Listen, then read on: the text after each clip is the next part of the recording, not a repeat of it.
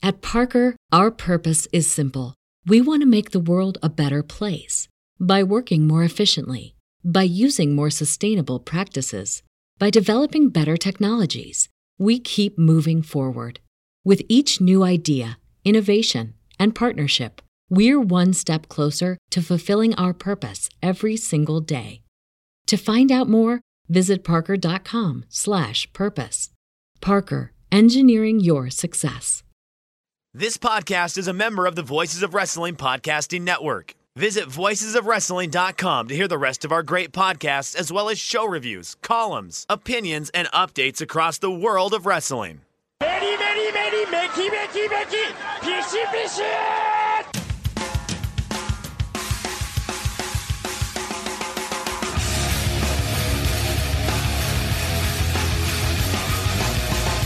are listening to the Voices of Wrestling podcast with your hosts, Joe Lanza. X out and go listen to some boring podcast where they're afraid of their own shadow.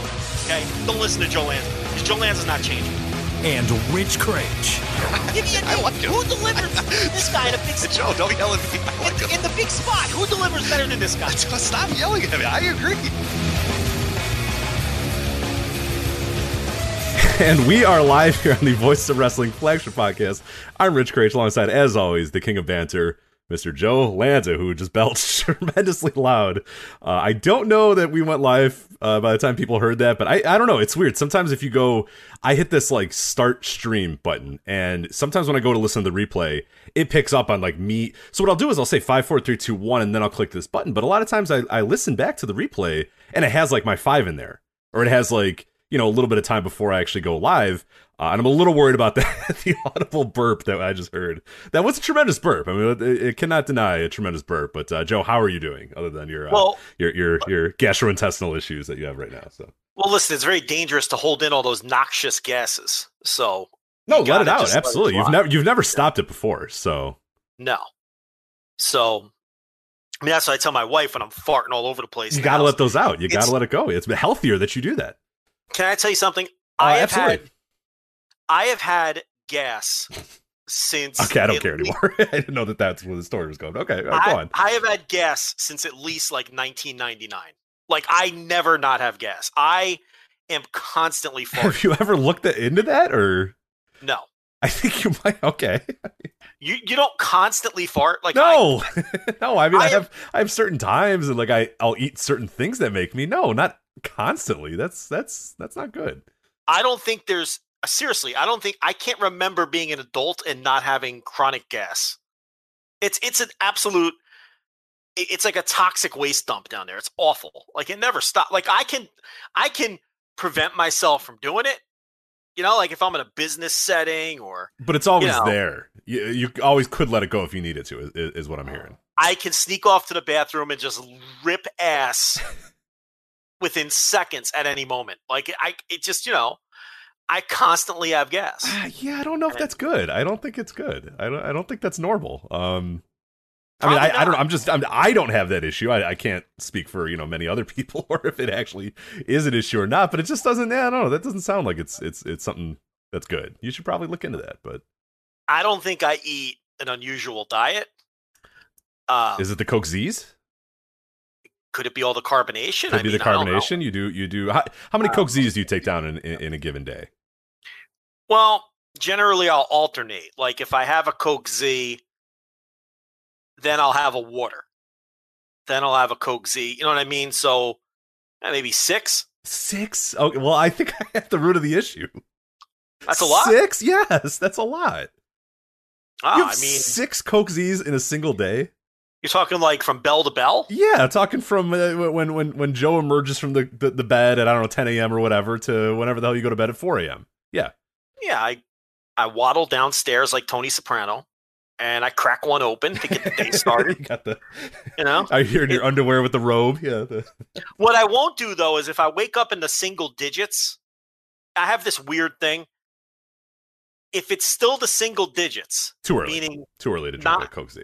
Yes, meaning 9:59 or earlier. Yeah, no, way too early. Once the threshold, and I have that same thing with like eating lunch or like eating. Yeah. like at work, like I'll get to work and I get there, at 7:30 or whatever. And like there's times at 9:30 where I'm starving and I cannot go to my lunch already. Like it's not lunchtime yet. It's Right. 9:30, but 10:15 you're like, okay. I and then 10:30, I think all bets are off by 10:30. Oh yeah. Yeah, no question about it.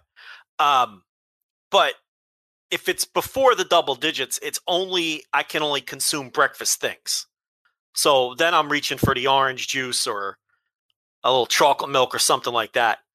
But if I go down those stairs and it's 10:06, I'm cracking one open, baby. I get the day started. Well, I think that might be the issue. Maybe for one day, try to have two and see about the gas issues. Maybe it might be difficult. I can't believe you're drinking 6 of those in a day. Yes, that might be the problem. That might be the problem. Yes, that is a lot. Are you kidding? Okay, let's figure this out. If you took 6 Coke Z's and poured it into a glass, think of how big that glass would have to be. I mean, I don't know. Here, I usually get 3 cases of 12 with the groceries. Yes. Okay. That's 36. And that'll generally last the entire week until the next trip with some to spare. So is that 6 a day? I don't even know if that's 6 a day. It might vary, but that is a lot. And nobody else. This is all you. This is all you, right? Yes, that's a lot. That's an incredible amount of soda. Really? Yes. How many is like a normal amount to drink in a day? I mean, I'm probably a bad judge because I don't really drink soda anymore. Not by choice. I just I'm obsessed with coffee now and addicted to coffee, so I don't drink much soda. But no, I mean, I would probably, I'm a bad, like I have like a soda like once a week maybe. So I'm a bad judge of that. I don't know. Yeah, we'll have to see what the chat room has to say, what the No-Dope chat room has to say. So 36 divided by 7. It's not great. Maybe it's not 6 because, okay, look, I buy 30. I think anything more than like 4 per day is probably not great. So I buy 36 with the groceries. Yeah. Mm-hmm. Go once a week. That's 5.14 a day if they're all but there's always a couple left over. There's always like, half a dozen or so. You're trying to justify this. Any more than 4, I think is a lot per day. I don't know. Listen, I'm doing the math here because I've never had a scenario where, oh man, I'm not shopping till tomorrow. I'm out of Coke Z's. Like that doesn't happen. There's always like between 1 and 6 left when the new batch comes in. So that means I'm drinking like 30 in 7 days. So it's like 4.28 per day. That's considered a lot. I'm asking an honest question. Yeah, I would say that's a lot. I mean, again, I'm not the best judge of that. The day is long, sir. I mean, the day is long, but that seems. I would hours here. I would definitely try to maybe have 2 in a day and see how the gas goes. I'm no doctor, but that might. The nurse hasn't arrived yet. She would probably think that's horrific, so I'm not going to ask her. But it's probably best we just don't ask her because then she'll lecture you about something. So I don't know. That seems like a lot. Like, are there days where I have had more than 5 sodas in a day? Absolutely, there are times definitely where I'm taking down a ton of soda. I'm with friends. We're playing video games, stuff like that. I would say on a daily basis, day to day, every single day, 4.2 Coke Z's in a day. I would say that's too much, probably. Well, I'm constantly drinking. I'm never not drinking a liquid. Is that weird too? No. I'm the same way. I like literally right now sitting at my desk right now. I have a can of this Rain shitty energy drink crap, which is horrific for my body as well. I got that. I have a giant thing of water here. It's got to be like 30 ounces of water here. A giant 30-ounce thing of cup of water, and then also a can of beer as well. And that's why I have to piss all the time during the show. And I'm doing that all day at work too. I've taken down like 7 of these bottles of 30 ounces of water or whatever. So, I mean, I'll drink one as soon as I get up, then a water, like I'll alternate. Got to have one during lunch, right? I have one during dinner. And then I'm trying to think. Then I have 1 or 2, like if I'm watching the Reds game, of course. And then that's it, because I don't really drink them when it gets super late. Because then it's like weird. Like I can't sleep. Mm-hmm. So it's like Yeah, it probably works out to like 4 or 5 a day, and on like maybe on a crazy day 6 or 7 or something. But that the math adds up. Yeah, I would. Was that weird? Like both during both meals, a couple at night. You know. See, I think I wonder if you're starting the day off poorly with the immediate Coke Z as you wake up, like that. Maybe for gastro purposes, maybe. Hold on, sir. You have coffee when you wake up? Yeah. Well, get on me. It's the same thing. Like, it's not. The ingredient list in coffee, I think, is a little bit smaller than the ingredient list in your Coke Z. There, I'm saying for your gastro issues, don't get defensive. I'm just trying to help here. There's one ingredient that matters: the caffeine. Well, I'm saying though. Maybe like I'm thinking you're wondering why you burp and fart all day, and I'm wondering if maybe the ridiculous fucking poison you're putting in your body every day, 6 times a day, is probably the reason. Ridiculous poison? I mean, I drink shitty stuff too. Like I said, I'm drinking this garbage right now that I'm sure is got it's Coke Zero. It has no calories. Okay, how does it get no calories, Joe? How do they concoct the 0 calories there? They got fucking scientists and shit. Right. You know, I'm just offering a suggestion that maybe because I know you. I've never, I've eaten a meal with you, but I'd imagine that you probably don't eat poorly. I know what you eat there. I know that you're a man who takes meticulous care of the kitchen and likes to cook stuff. So I don't think it's the diet. I don't think it's the diet. I think it might be the Coke Z's. I eat a very average diet. I'm not like a health freak, but I'm not eating fast food every day either. Like I barely ever eat fast food, but a lot of home cooked meals. Not a lot of snacks. I eat an average diet. Unless it's for Joe's Eats or whatever, which obviously. That's a gimmick. Yeah. Oh no, and you should have gastro issues for that. I mean, that's a self subscription. Sure. I'm not anti-fast. I'm not one of these weirdos who's anti-fast food. You got to eat it now and then. It's unavoidable. If you're a normal human being, like every now and then, it's just unavoidable. Yeah, I don't trust people that never eat it. It's kind of weird. Like I never eat at like McDonald's or whatever, but there's like 10,000 places to get like quote unquote fast food around here. It's just I have no need to go to McDonald's because there's like 7 burger places and 15 hot dog places and 20 pizza places. You know what I mean? It's just like so I don't eat like traditional fast food, but yeah, I take down some gyros and some beef sandwiches and shit all the time. So is anyone more irritating than ew, you eat Taco Bell? Why don't you just make your own tacos at home? They taste so much Taco better. Bell because I want Taco Bell. Yeah. Listen, you fucking nerd. Yes, I eat Taco Bell like every other fucking normal human in America. Okay, all right. Just because I'm eating Taco Bell. If I want to make tacos at home, I'll make tacos at home. If I want fucking Taco Bell, I'm going. Different taste, totally different taste, different approach, different craving, all of it. Yep. I can't stand people like that though. Like, and they're full of shit. These people are eating the same shitty fast food you're eating, but it's like they're just these irritating people who these food shamers. Be a fucking food shamer. You eat like you're over there eating rice cakes and fucking vegan. It's so rare to find and that person's irritating too.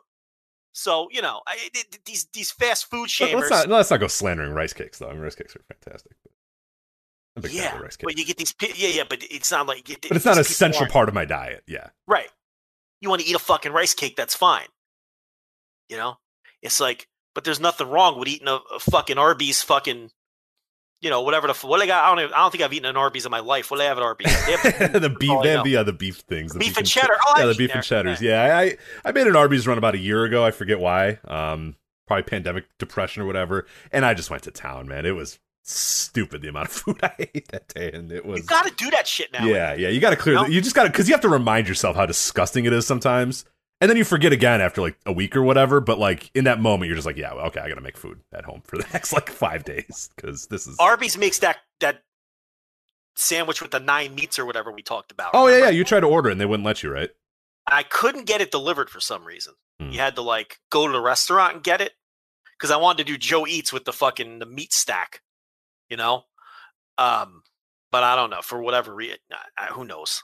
But it would have cost remember it was going to cost me like $17. That's right, I remember that before the tip, just to have it sent to the house. It was a lot, yeah. And that was I think in like peak pandemic days too. So I don't even know how easily it would have been for you to even go and get it. So, Yeah, that was fun, but yeah, there are limits to the Joe's Eats, and yeah, $17 out the door for an Arby's Meat Mountain or whatever the hell it's called. Meat Mountain, that was yeah, it. Was that what it was called? Yeah, it looked grotesque. It looked, I mean, even on the standards of like grotesque fast food, that was grotesque. So it was. Do you remember the KFC sandwich where the bread was meat? yes, the Double Down. Yeah, I got that once, and that was absolutely terrible. It was the worst thing you've ever eaten in your entire life. It was just greasy and it was gross. It was, you know, it was like biting into just a fucking block of salt. Right, exactly. You may as well just go into your cabinet, take the lid off of the salt container that you have, and just eat it, and that's it. And again, we're not food snobs. No. This thing was just, it was 2 fried chicken patties with like bacon. There was and bacon cheese in it. Yeah, the bacon was almost the worst part of the entire thing. It was just so unnecessary. It was a sodium It was like sandwich. bacon cheese, 2 fucking hunks of chicken. It was gross. Oh, it was, and it looked so great. Like I remember running to KFC the moment I knew that thing was available. I'm like, a sandwich where meat is the bread? This is brilliant. Who thought of this, and why did it take so long? And I didn't enjoy it. What I did enjoy, though, do you know the Taco Bell gimmick where the shell is meat? So I have seen that. I have not gotten it yet, though. I saw a commercial about it a few weeks ago. Tell me about it. Oh, they're bringing that back? I think so. I don't know if that's just a localized thing. I don't know if it's a Chicago thing, but I saw a commercial about it like a week or so ago. I'm going to have to run for the border. That thing was delicious. What the hell was that called? That was called the... someone in the chat room says Naked Chalupa. Is that what it's called? That sounds familiar, yeah. There's like it's a chicken shell. The shell is made of chicken. And then it's not filled with taco meat. It's filled with vegetables. So you're not getting like a double dose of meat, which confused me at first. Right, you're just switching the meat. The meat and there's like a swap going on here. The outside's the meat, the inside's which is good. I like that. It's just no shell. You're just getting way more meat than you normally would because the shell is meat. And then you're getting the lettuce and sour cream, tomatoes, whatever the fuck they put inside. And I was like, oh, man, I feel shortchanged. I thought there was going to be like beef inside. But then when I ate it, it was tremendous. It worked, yeah. Yeah, it was tremendous, yeah. So I'll definitely be going back for that. They're magicians over there at Taco Bell. I will say that, yeah.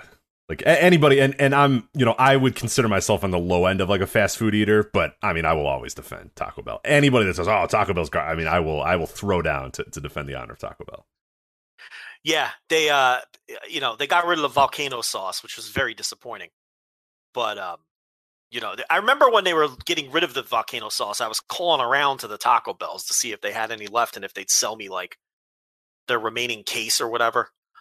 Because I know how shit works. I know what they got sitting back there. But I couldn't get anybody to bite. Yeah, that's Well, one thing I've always liked about Taco Bell's, and this is true as if they like take things on and off the menu or whatever, is that if you ever go to a Taco Bell and there's like a person that's worked there for a while, and you say like, and you just kind of casually mention, hey, what about like blank, like anything? Because I remember for a long time the Crunchwrap Supreme was off the menu. And there would be a Taco Bell by my house, and we would say, hey, we knew this guy was here forever, and we'd say, hey, can we make a Crunchwrap Supreme or whatever? And he's like, yeah, I'll do that for you. Because it's like, they have all the ingredients. You know what I mean? Like, everything at Taco Bell is the same 5 ingredients. Yes. Which is true of all Mexican food for the most part, is it's just different variations. So, yeah, this guy was awesome. Because, like, for years, he would make us a Crunchwrap Supreme, and that thing was great. And then they eventually just brought it back on the menu. But, yeah, there's always, like, if you go to a Taco Bell, there's always an OG there that will be able to make anything that they've had, for the last 10 years. And it's really important that happens. So, if anything falls off the menu, usually they can remake it for you, which is great. Yeah, they'll just ring up something that kind of costs the same. Yeah, they don't care. And you're not being an asshole like, there's like the, 18 things, secret menu items you can get at your local fast food. And those are like annoying as fuck. You know what I mean? It's like you go to Starbucks and you're like, I want this, the purple unicorn. And they're like, oh, you fucker. All right, yeah. We can make it. Yeah. You know what I mean? Yeah. Like, all right. They gotta dig through the fucking fridge to get, this stupid food coloring that you want and stuff. But like the Taco Bell one is like, all right, it's just a tortilla and then we put this sauce on it, Sure. Yeah. We'll make that for you, Yeah. Goddamn internet, like mumbling under their breath. Right. It's always, those are so stupid too. Like their boss is there, so they're afraid to tell you no. Yeah, you know what I mean? It's no, fuck that. Secret menus, nah, fuck that shit. Yeah, I don't know. The fuck were we talking about? Oh, my farts is what we were talking about. We were. Yeah, right. I don't know. I mean, It doesn't seem to get better or worse depending on what I eat either. Like, yeah, I would just make a recommendation to maybe try the drinking a few less. I mean, it might be tough, but maybe 2. Sir, you're implying I don't want to have this problem. Oh, that's true. That's right. I apologize. I mean, you're not trying to impress anybody else anymore. I mean, you're good. You're pretty comfortable in your life. So. Absolutely. I mean, it seems slightly uncomfortable, but I mean, if it's cool for you, it's cool for me. I don't care. I never have like stomach pains or anything. I can control it. It's like a superpower. Like I can control it if I need to, but when I'm alone, forget it. Ugh. I can only imagine. It's just grotesque. Are these? No, I hate to ask this in the first 20 minutes of our show, but are they?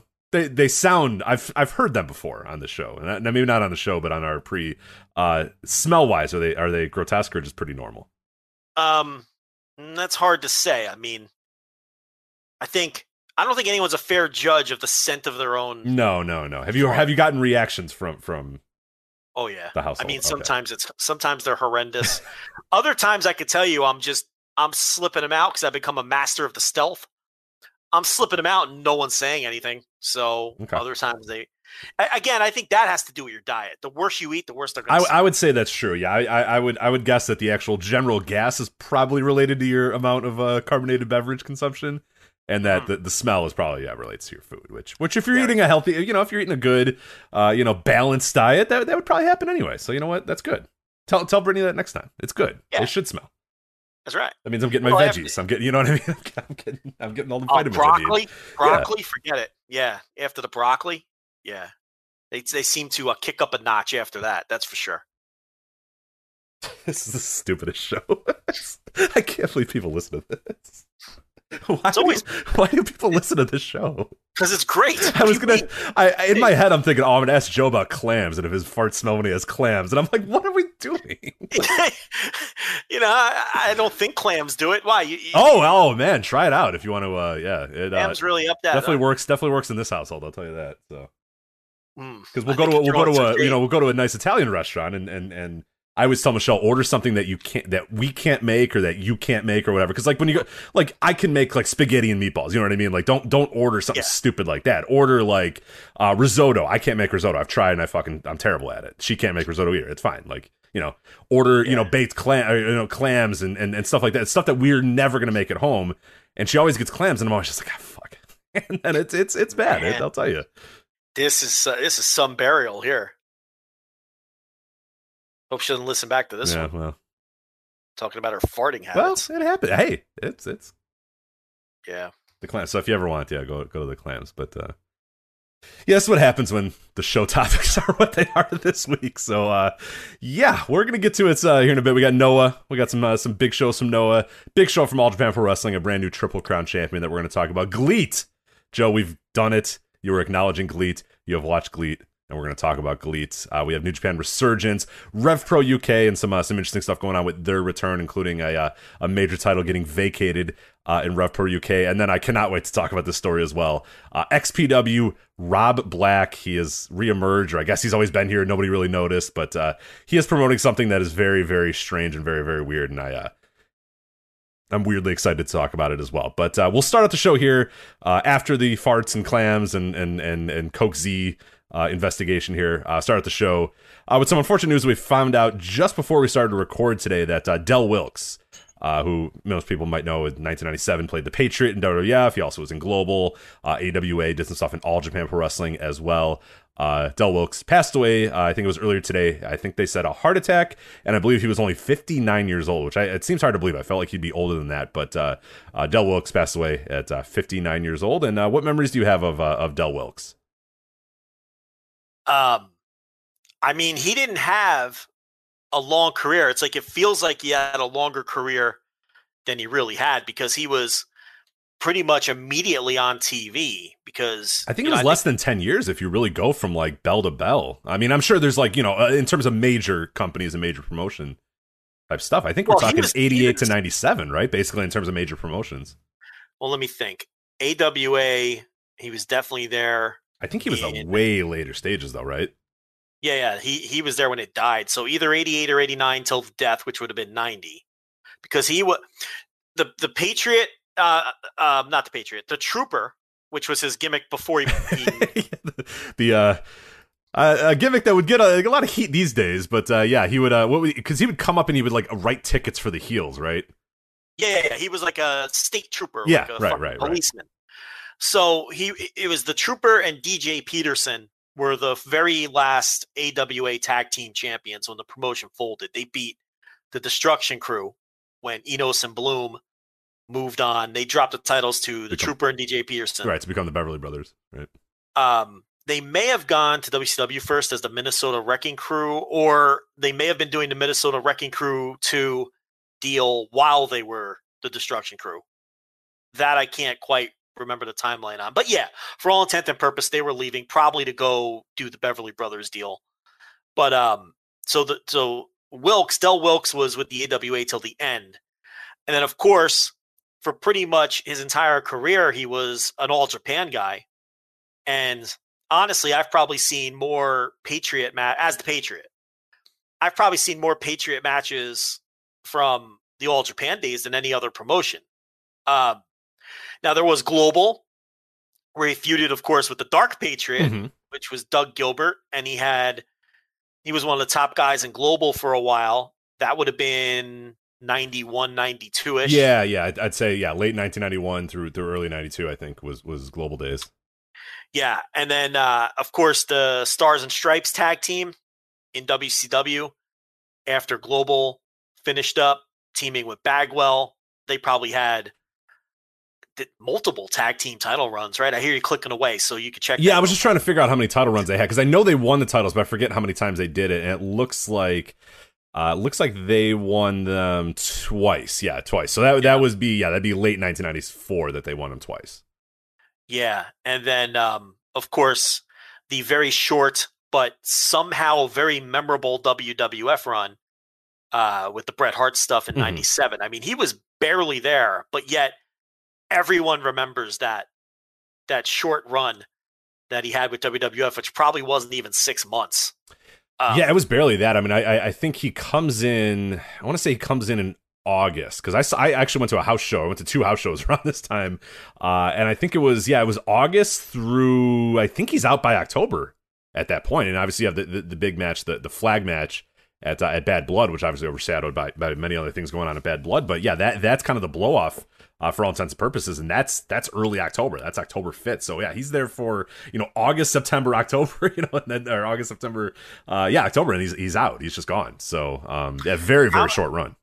How many pay-per-views did he do? He definitely had a world title match against Bret Hart. Yes, so I think the total pay-per-views. I know there's the Bad Blood match, and then he had a one night only. If you're counting that, it was Ground Zero is the one you're thinking of. That's the Bret Hart match. Okay, so 3. I do remember. So I don't know if we count one night only because that's obviously in England. For American audiences, 2 pay-per-views: Ground Zero, Bad Blood, and then he's done. Yeah, I mean, he came in, he feuded with the Hart Foundation, and then he just disappeared. And I don't even think he wrestled after that because, as most people know, he was done. No, yeah, that his last match is against Jim Neidhart in October 21st, 1997. That's it. Even though, if you live in the Northeast, you've probably seen the Patriots like 7 times at indie shows, but of course, as you're going to mention, that is not Del Wilkes.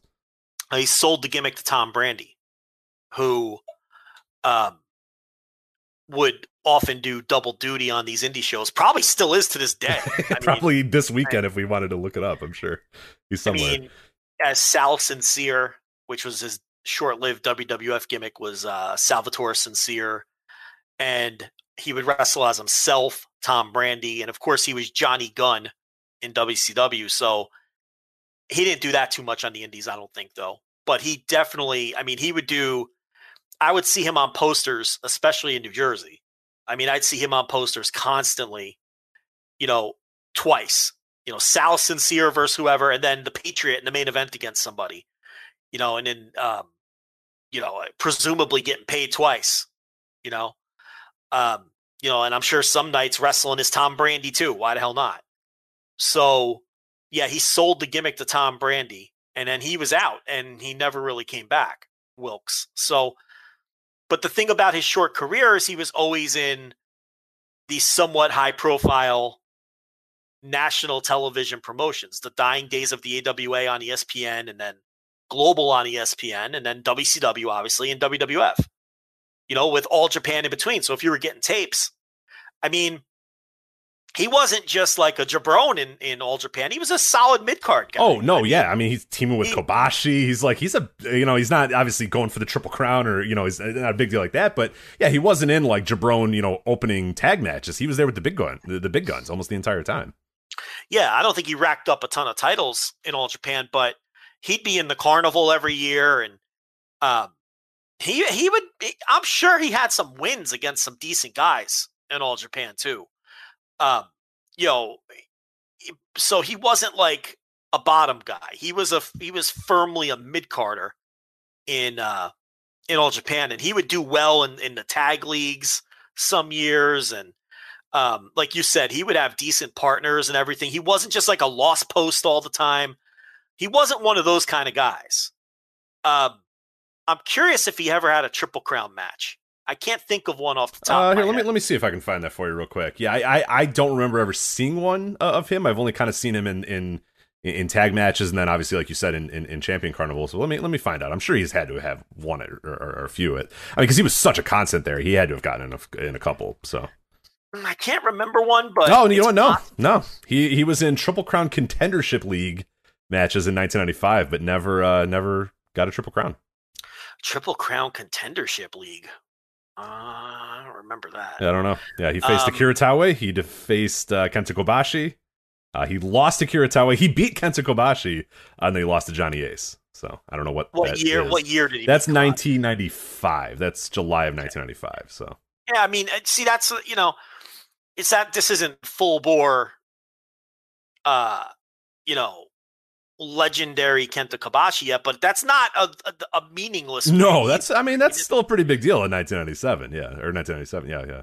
95 or 97? What did I say? Oh, 95. Yeah, because by 95, I'm trying to think about Kenta Kobashi's push. He would have been many times a tag champ by then. All Asia and the main line, because he didn't win the Triple Crown until 96. But he definitely would have been a tag champ by then. He would have been teaming with Masawa by then. So again, he was at a similar, you could look at it that way. The Patriot was at a similar level as Kenta Kobashi in around, 95 or so. Yeah, right. 94, 95 or so. Obviously everyone knew Kenta Kobashi was eventually going to be, get a monster push and all that. And the Patriot, that was never going to happen for him.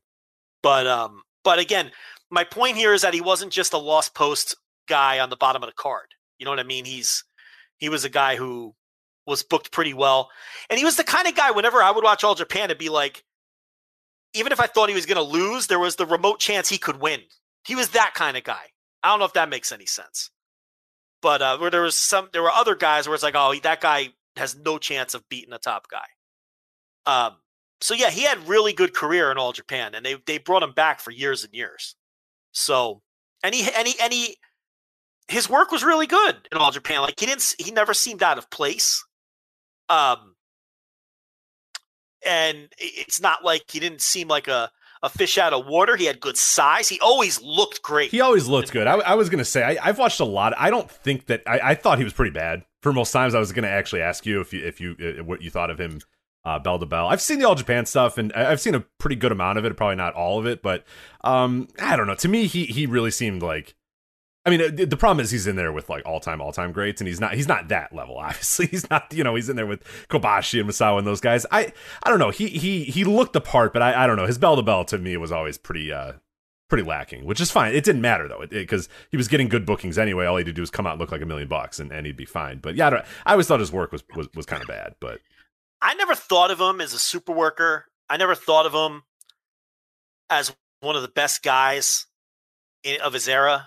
But I never thought of him as like a bum either. I wouldn't fast forward his matches or anything like that. And like I said, I feel like he held his own in All Japan. I felt like he held his own.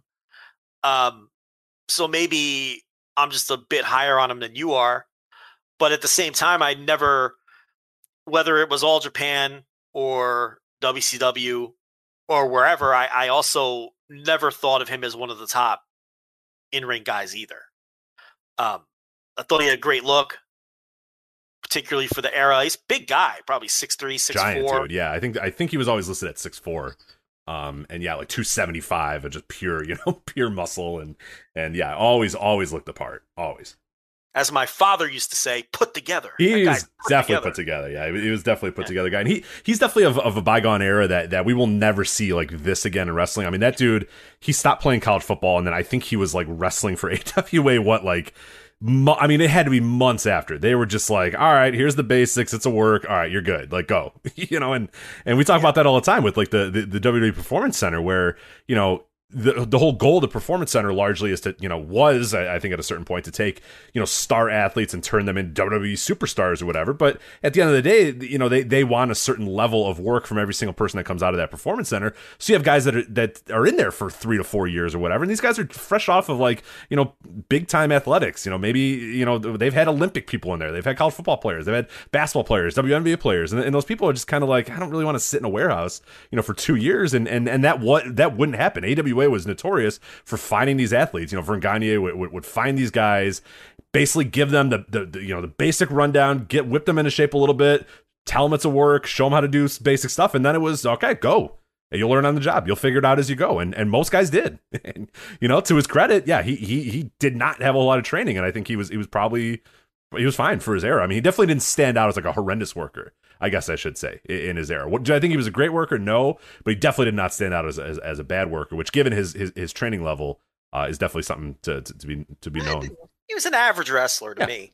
You have Brad Rangis stretch a guy for a couple weeks, and then you just throw him in there.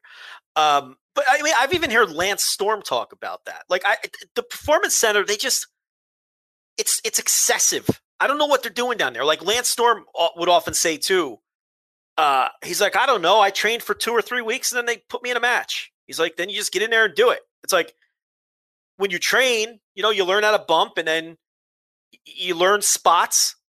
And then once you do that, you can wrestle because then you just do those spots and chain them together and you have yourself a match. They're going to suck, but that just comes with practice and time, So it's like, I don't know why they keep people in the PC for a year or even 2 years before they ever show them the light of day. It's right, like and it's a detriment. Yeah, it's overtraining, and we've seen many people that especially a lot of the former athletes, just get fucking sick of it and leave. Stacey Irvin is a great example of like, that's a dude that was probably like, all right, look, I'm fresh off of being like, a champion gymnast.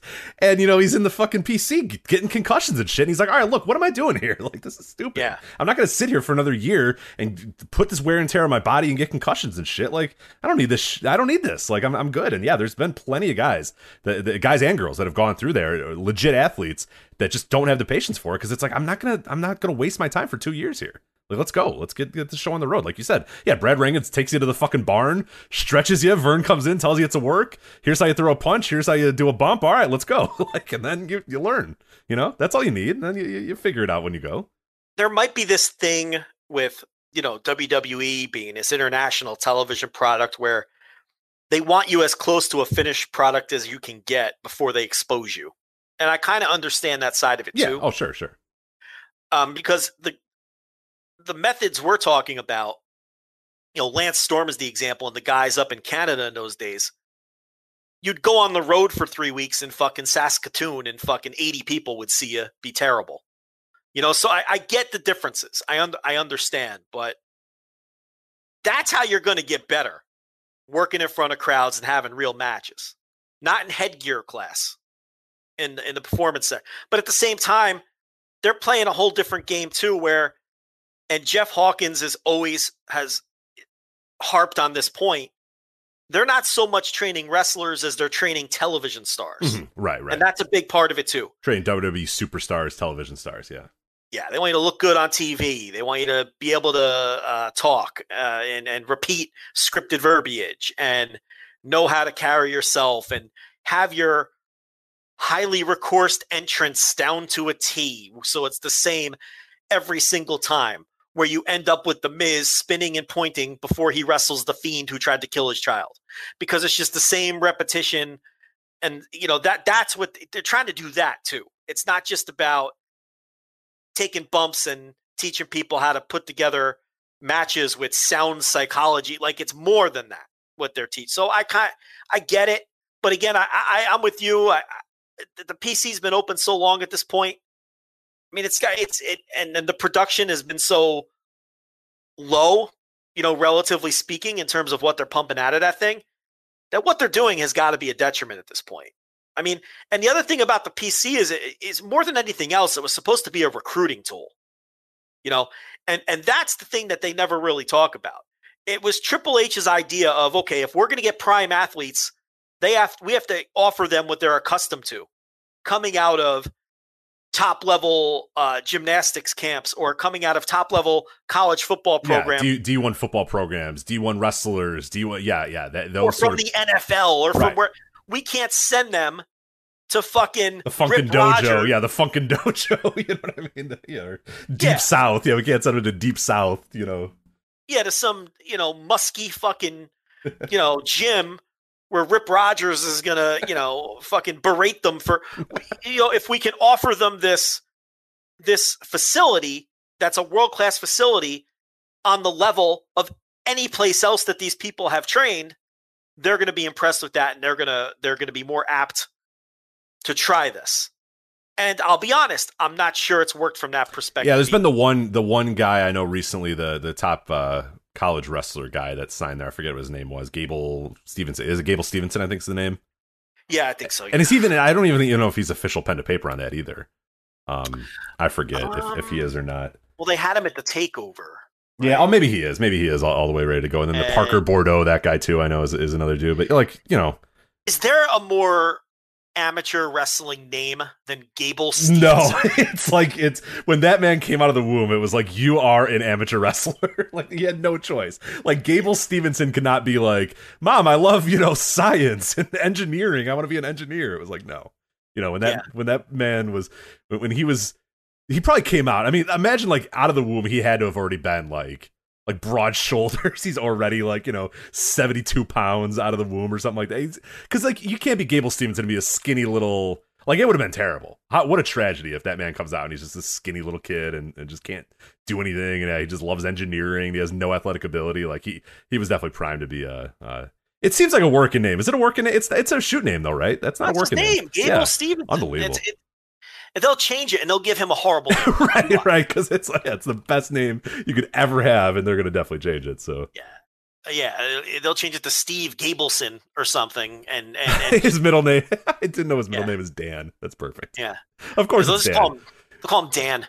Gable Dan Stevenson. What a fucking name! And it's from Apple Valley, Minnesota. So he pretty much had no choice but to be a champion freestyle wrestler. So good for him. But I mean, even when they get a hold, they'll get a hold of a world-class athlete who is an absolute prodigy, and then he's doing RK Bro. So does it really matter? I mean, they've completely lost the plot anyway.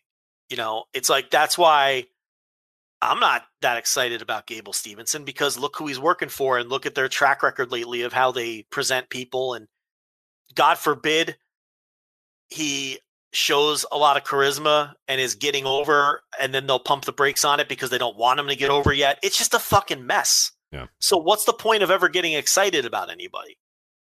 Because they find a way even to self-sabotage on purpose at times, like they did with Braun Strowman. And, there's probably other examples. Chad Gable, using the Gable term. There's another guy too that, not as accomplished, obviously, anywhere near on the level of Gable Stevenson, but still a guy that the first opportunity they had to make him a dork, they did. So, yeah, but this was a circling back to Del Wilkes, just a different era. And you'd go on the road and you just work prelims, and then if you could survive and if you were any good, then you'd slowly move up the card. Now, in his case, he never really did the territory grind or anything. He was just, like I said, always on TV. Yeah, AWA to Global, to All Japan, to WCW, to back to All Japan, WWF, done.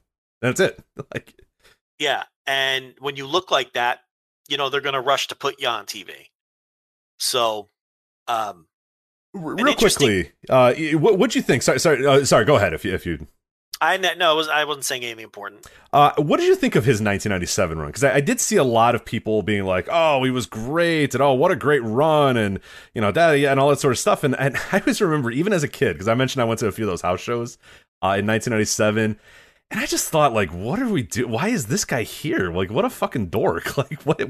It was just so countercultural. I mean, that's in an era where WWF was so doing the anti-hero and Stone Cold and, Shawn Michaels in this, like, pseudo. He hadn't gone full heel until, the fall of that year, the late summer of that year. And they were doing, the summer of the anti-hero and all that sort of stuff. And then it's like, all right, here's apple pie eating, Southern drawl, the Patriot. And it was so strange and so weird, and especially in that 1997. And like you said, it's such a short run, but it's memorable as hell. Like, people definitely remember it. But going back and watching at the time, I didn't love it, and going back and watching it, I'm also just like, what the fuck is this guy doing here? Like, who thought we needed the Patriot, in 1997 WWF? But what'd you think at the time as a little bit of an older viewer?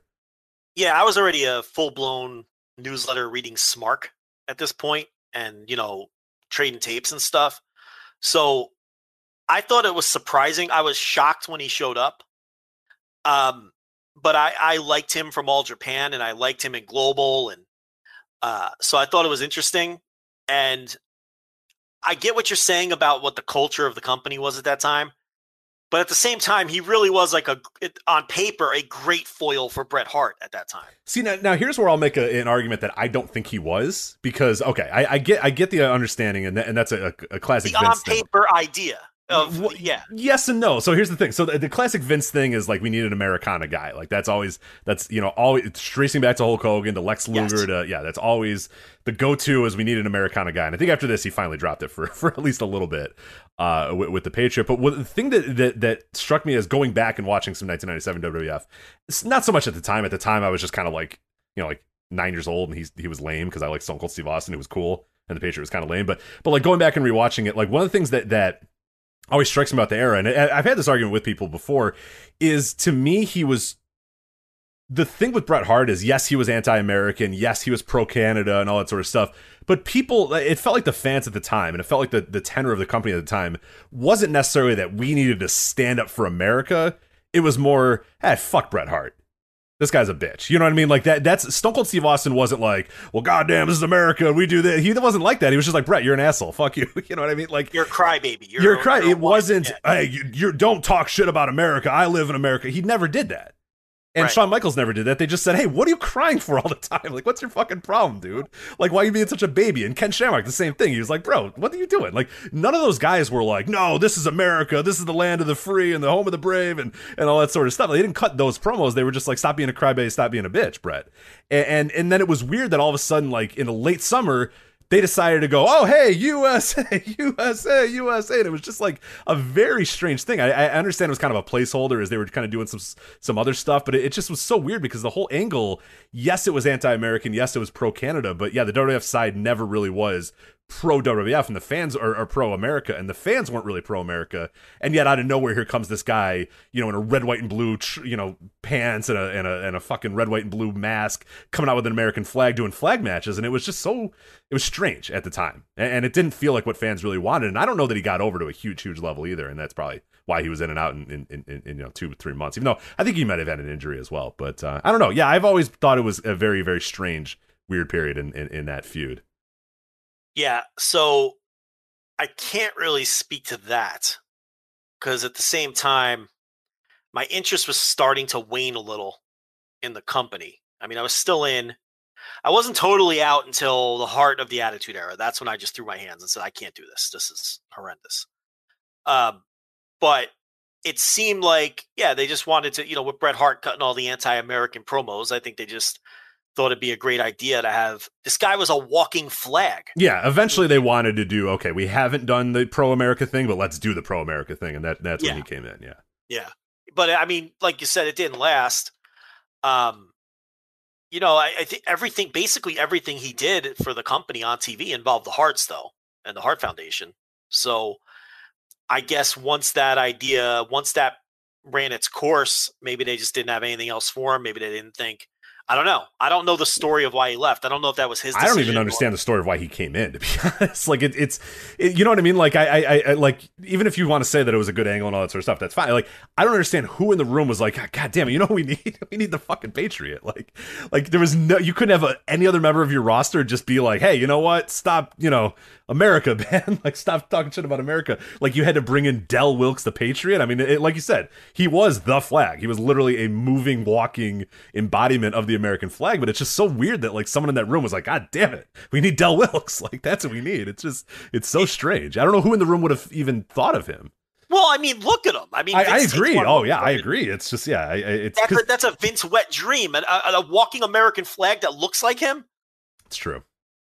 So. That he didn't like him talking, though. If you notice that, Del very rarely talked during that period. No. Occasionally cut a promo because, man, there was no denying that one Mr. Del Wilkes was from South Carolina, baby. Man, did he sound like he was from South Carolina. And Vince fucking hated his voice. Yeah, he got hurt, and then they cut him in 98, so he got released. Okay. On his own. There wasn't much more you could really do with him after that angle. Like what he just comes and wrestles, Yeah, well, that God wins on the undercard or whatever. It would have been. He really would have been. It would have been a struggle for him to fit in with what was to come, for sure. But I'm sure, like a lot of guys, he would have been repackaged, and I'm sure they would have took the mask off him, and he would have definitely turned on America. Vince Russo would have had him say, "Oh, America fucking sucks." Like, yeah, this company's garbage. He'd become edgy in some way. Yeah, for sure. Yeah, and like everybody else in the Attitude Era, he'd wear black. Yeah, because everybody wore black.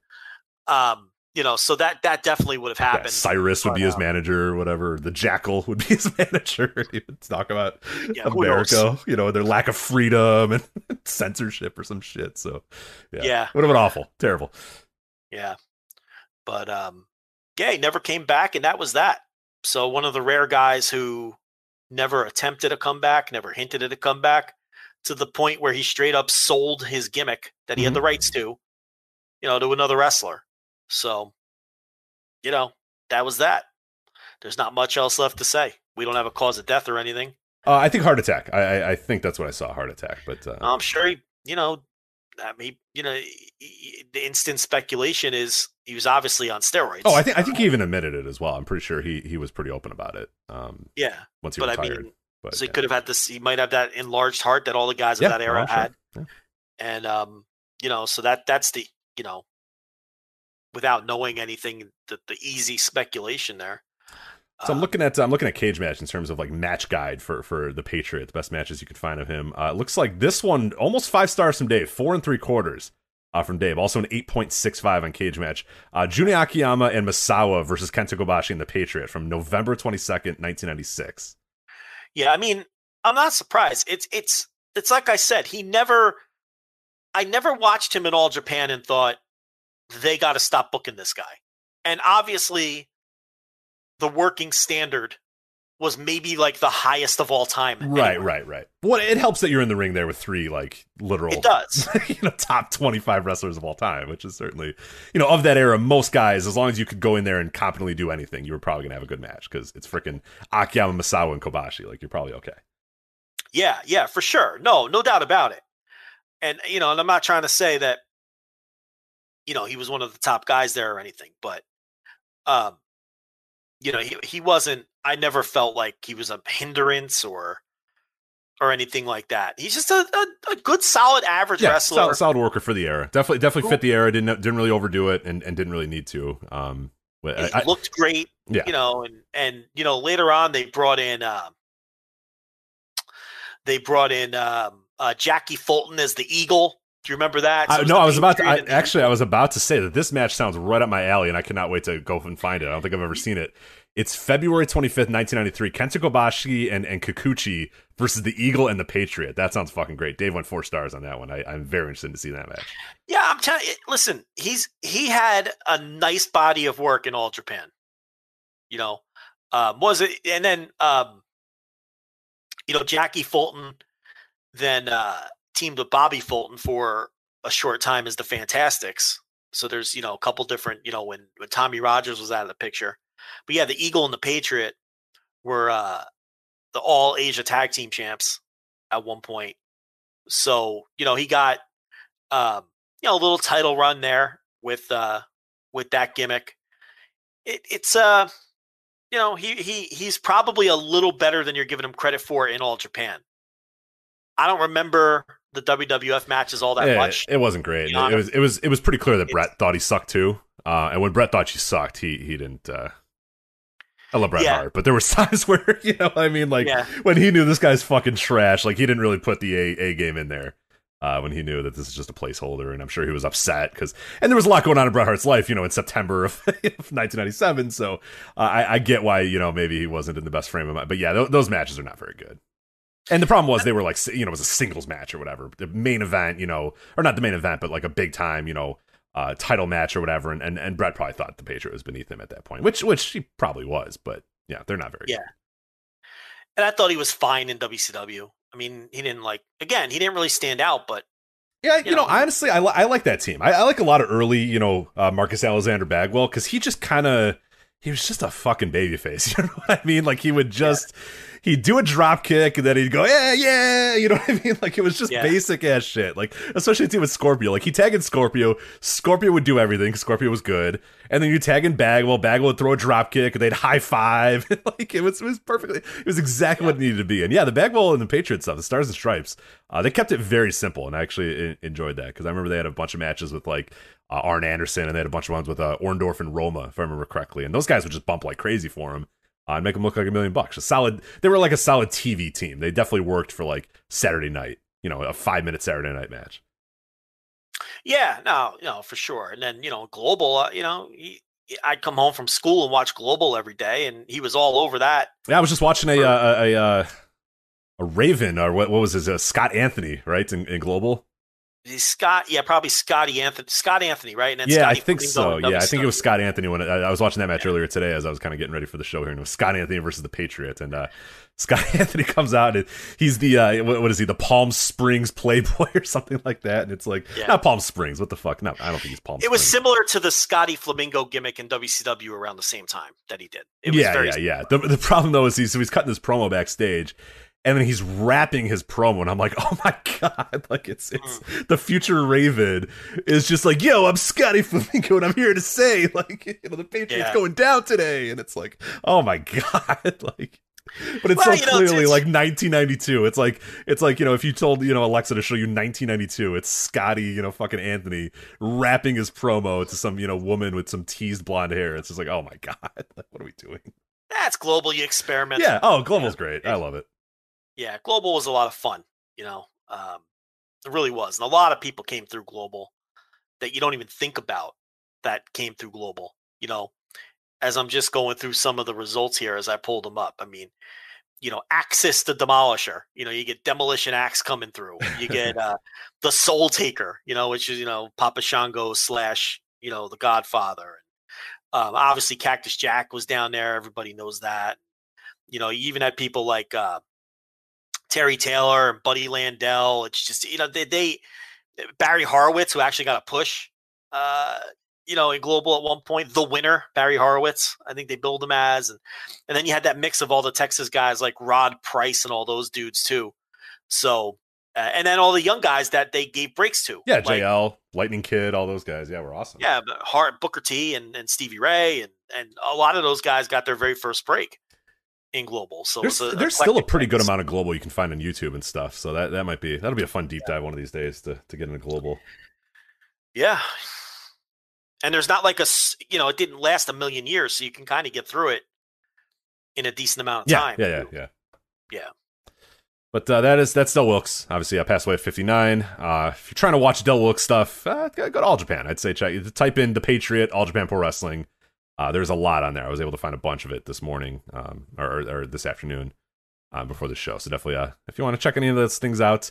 As I said, the Akiyama Misawa Kobashi Patriot from November 22nd, 1996 is a nearly 5-star match from Dave, an 8.65 on Cage Match as well. So if you're looking for one or you really want to see, well, geez, how was the Patriot in a near 5-star match? Well, that's the one to check out. So there you go. So anyway, Del Wilkes passed away at age 59. So we have plenty of other stuff to get to. But before we do that, I do have to let you know that support for the Voices of Wrestling flagship podcast is brought to you by our friends at Manscaped, and they are the best in men's below-the-waist grooming. They offer precision-engineered tools for your family jewels. They obsess over their technology of developments to provide you the best tools for your grooming experience. Manscaped is trusted by over 2 million men worldwide, and we have an exclusive offer for our listeners, 20% off plus free shipping. Again, 20% off plus free shipping with the code FLAGSHIP at manscaped.com. Again, it's FLAGSHIP at manscaped.com. You got the Lawnmower 3.0, the best ball hair trimmer ever. You're going to get that for 20% off plus free shipping. You are also going to get the Perfect Package 3.0. That's got the Crop Preserver, the Crop Reviver. You got all that stuff to keep your balls from sweating, smelling, and sticking.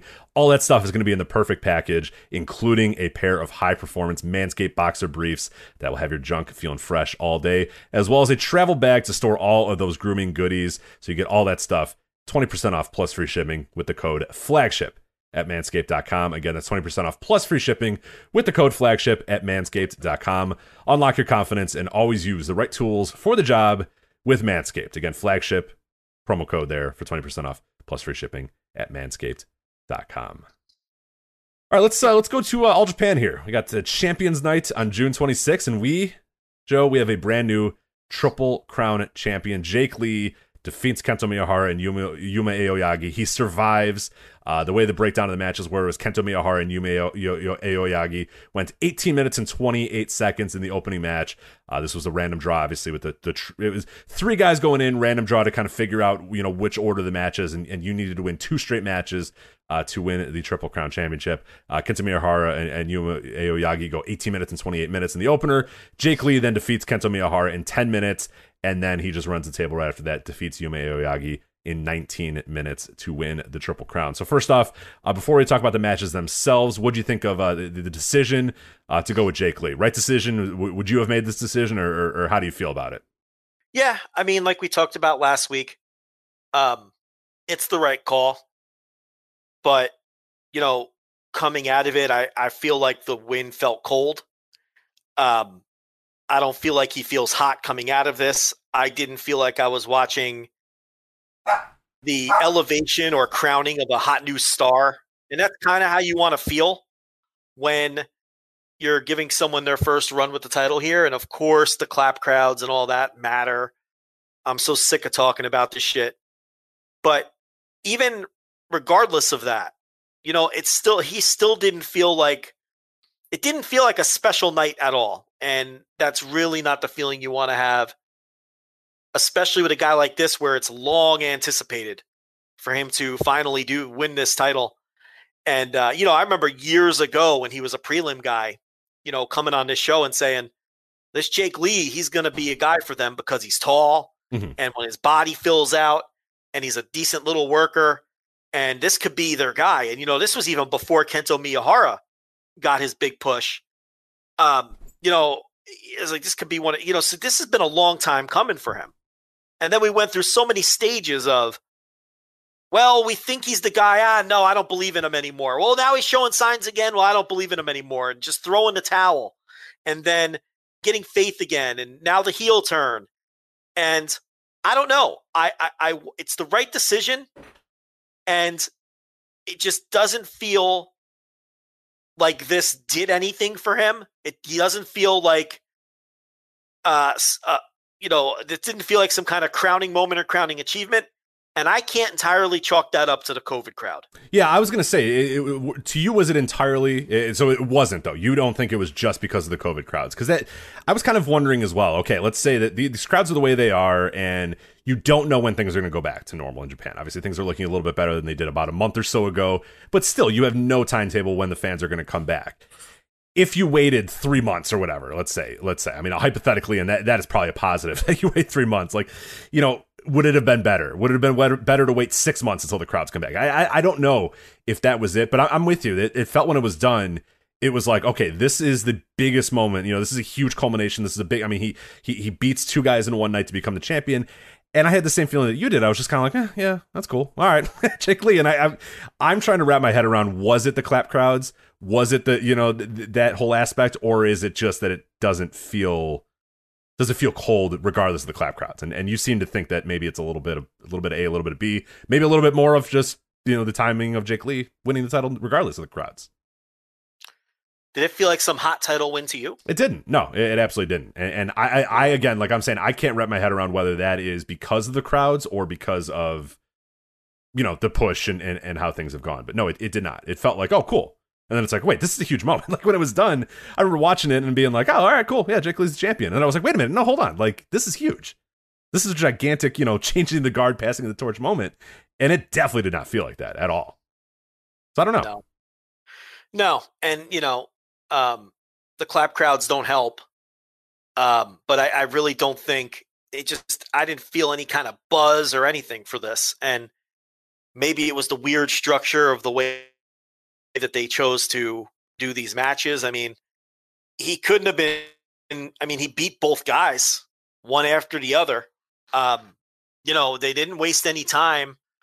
He got in there in the second match and beat Kento Miyahara, and then he beat Yuma Aoyagi. He didn't lose either match.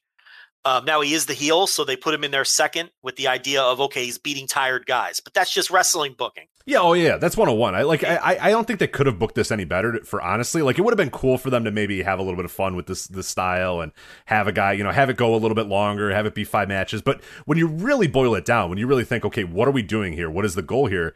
If the goal is to establish Jake Lee as your top guy and establish him as your top heel, what he did was perfectly. And now you already have a built-in thing with Kento Miyahara again down the line, because Kento could say, well, yeah, you faced me after I just had a grueling match. So that's they did it perfectly. Honestly, from a vacuum pro wrestling booking style, they did it perfectly. The heel got the advantage, beat the top babyface when he was tired, and then beat the young up and comer after a good fight by Yuma Aoyagi. Like he gave it a really, really good fight, but Jake Lee was just better and just beat him. So yeah, there's no better way to probably book it. Maybe it's a little boring, a little chalk the way they did it, but yeah, no, in a vacuum they did it perfectly, I think. Yeah, it's the same thing as always with Jake Lee. I just don't think he's a dynamic performer. And, there's something lacking there in his performances. And, I think turning heel made him a little more interesting because I was all out on him. Oh, he sucks as a babyface. Until the heel turn. I had given up. As fuck, yeah. Yeah, just he's no charisma, no fire. And I was like, you know what? No more. I can't keep waiting for this to switch to flip because it's never going to flip with him. So I thought the turn was smart. I thought the turn was good to give him, but it's still a lot of the same problems. Some guys just don't have that fire and it doesn't come through. And I just think he's one of them. And for that reason too, this didn't feel like anything special or anything big. So, they finally did it. They're going to run with them. I see someone in the chat room, and I'm not going to single the person out because I've seen it in other places too. They were saying, they should have went with Aoyagi. And I can't disagree more. No, it's the Triple Crown, man. You can't just be throwing. He's not ready for that. He's not even close to being ready. Aoyagi's a nice little wrestler. Don't get me wrong. And there could be some upside there. But he is not even close to being prepared for this. That would have been, I don't want to go that far. I will compare it to the people who are saying Jungle Boy should have beaten Omega. You're so off base. It's not a good take. I mean, Jungle Boy is nowhere near being ready. Aoyagi is a little closer than Jungle Boy is. But Jungle Boy is years away from being ready. I mean, you put the title on a guy like Jungle Boy now, you may harm him because he's going to be exposed for not being ready. He can't even cut promos yet. They've got Christian out there cutting his promos. He doesn't have the confidence or the right energy for the role. That's a long and Aoyagi is similar. Okay, again, I think he's further along than Jungle Boy is, but he's not ready for a Triple Crown title. I mean, no, I don't think that was the move. The move was either crown Jake Lee now or go back to the comfortable hand. Yeah, for sure. And you got to be careful. Like you said, you got to be careful giving the title too early to guys. I know a lot of people really like that, but the surprise guy that doesn't deserve it championship run is usually not very good and doesn't usually go very well. We're going to talk about a guy, pretty soon here in Noah where, that idea and that concept really probably didn't help the guy. And now they kind of have to rebuild it and all that sort of stuff. So I don't know. Yeah. That top crown, that top title, I don't think that guy's unless they're truly, truly ready, I think it can do more harm than good, like you said. It exposes those people. And there's a certain working standard that you have to be. Not that Yumi Oyagi, because he's great. He's really, really good. But like you said, it could hurt him down the line. So you do it when you're ready for him. You don't do it right now at a kind of a surprise. And that guy's not a world champion. No, right? It's not. It hasn't been built up very well either. But yeah, you can't have a guy out there, Yumi Oyagi with his blue hair going out there winning the Triple Crown. Like, come on, we gotta some standards here for the Triple Crown. Yeah. But, we'll see. I don't have any high hopes for this. I think Jake Lee, I think he is what he is. He's not super young anymore either. He's in his 30s. Some guys have it. Some guys have that thing that superstar pro wrestlers have, and he does not have it. So, but with that said, you got to shit or get off the pot at some point. And this isn't a deep company. They don't have a lot of other options. So if they don't want to just go back to Miyahara, what are you going to do? I mean... Yeah, oh yeah, now I think is the time. Now that you've done Lee, I think you now circle Yumi Oyagi as, okay, now here's our next guy that eventually down the line, a year from now, whenever from now, we want to crown, we want to at least get him to that level. I think he's got to be your guy. Because like you said, there's not really anybody else that you definitely have ready for that. And that's fine. Like, I get it. But yeah, there's some fun stuff with Jake Lee out of this now. I'm pretty interested to see him defending the title against a few of the guys. But like you said, it's not very deep. So he's going to run through those guys pretty quickly here, and that's going to be an issue, as it always is in All Japan. Is that, And they had fucking Ashino come out. The guy never wins a match. He's, and it's almost parody at this point. Like, they have this guy come out, and Shuji Ishikawa comes out. Didn't he lost earlier in the night? Am I correct? Like, I didn't dream that, right? Ashino, yeah, he lost. Yeah, I didn't dream that. Like, his team lost, right? No, Total Eclipse cleaned up. They won the 6-man titles. They beat Ashino again. Yeah, you can't swagger walk out there and say, "All right, what's up, pal? Give me that title, baby. Let's go." He was teaming with a Jabron, but he was on the losing side. If you're gonna swagger walk out there to get the title, you better carry your guy to a win. Even if you're with a Jabron. Yeah, you can't get down there all puffy chested and go, "All right, man, that's mine." It's like, who the hell are you? Like, get out of here. The way they book him, what justification? I have no idea. I don't get it. On earth does he have for strutting out there? Rich, he lost to Jake Lee in the Carnival. Yeah, right. He has no justification. He didn't even. Yeah, it's not like he could say, "Oh, well, I beat you in the Carnival." Right. Which is weird. Traditional booking. I don't understand what they do with this guy, because they don't bury him, but they bury him. It's like a weird thing, because they think that they can use him in spots like this, and they do use him in spots like this, but then they have him lose every time in between there. I don't get it. I don't understand, because we've been screaming about this for a year now. Like, have him pick up these big wins. Have him win, some of these Champion Carnival stuff. Because then when he swagger walks out there and challenges for the title, there's some justification. But for some reason, Booker Man Tsuji just has him lose all the time, and then he swagger walks out and asks for the title anyway. And it's like, what? I think it's just, look, I get the idea of you're an outsider, pay some dues. But then don't have him challenge for the title then. Right. The problem, too, is they pushed him right out of the gate. Remember, in a very early pandemic, before there were any fans, they pushed him. They gave him a monster push. Hey, didn't lose for months. Yeah, didn't lose for 2 months or whatever. To the point where I was like, belt him up. Yeah. Have him beat you know what I mean?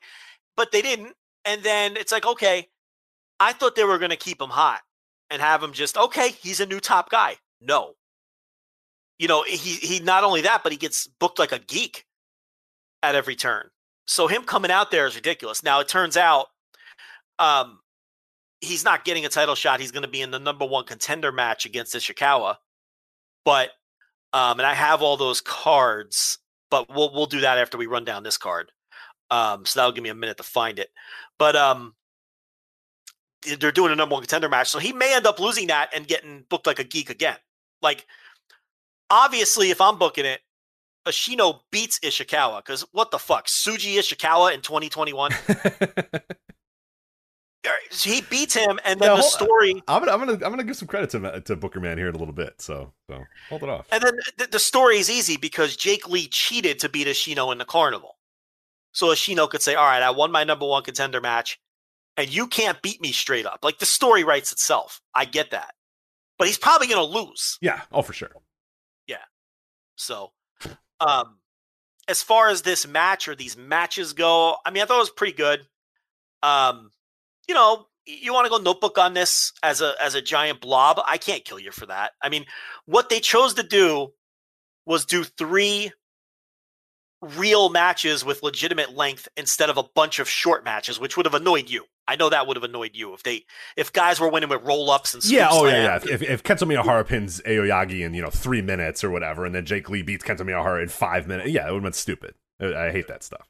These were legit matches. That opener was a legit match between 2 somewhat balanced equals there in Kento Miyahara and Yumi Aoyagi, and I thought they booked this perfectly, because I think Kento and Aoyagi went out there and they had a war. Like, they had a really, really good match. I would say of the 3, that was probably my favorite. They just went out there and beat the hell out of each other. Kento kept trying to put this guy away. He's not going away. Then eventually he does beat him, but it's 18 minutes and Kento's just fucking done.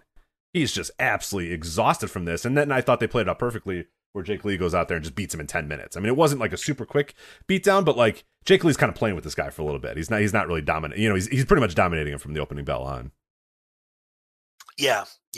There were good matches. I mean, I don't know how to grade something like this. Not that anyone really cares about star ratings anyway, but I mean, actually, a lot of people do, surprisingly. But no, I thought, yeah. I mean, I thought it was well booked for what they were trying to accomplish in the matches, and everybody worked hard, and the matches were good.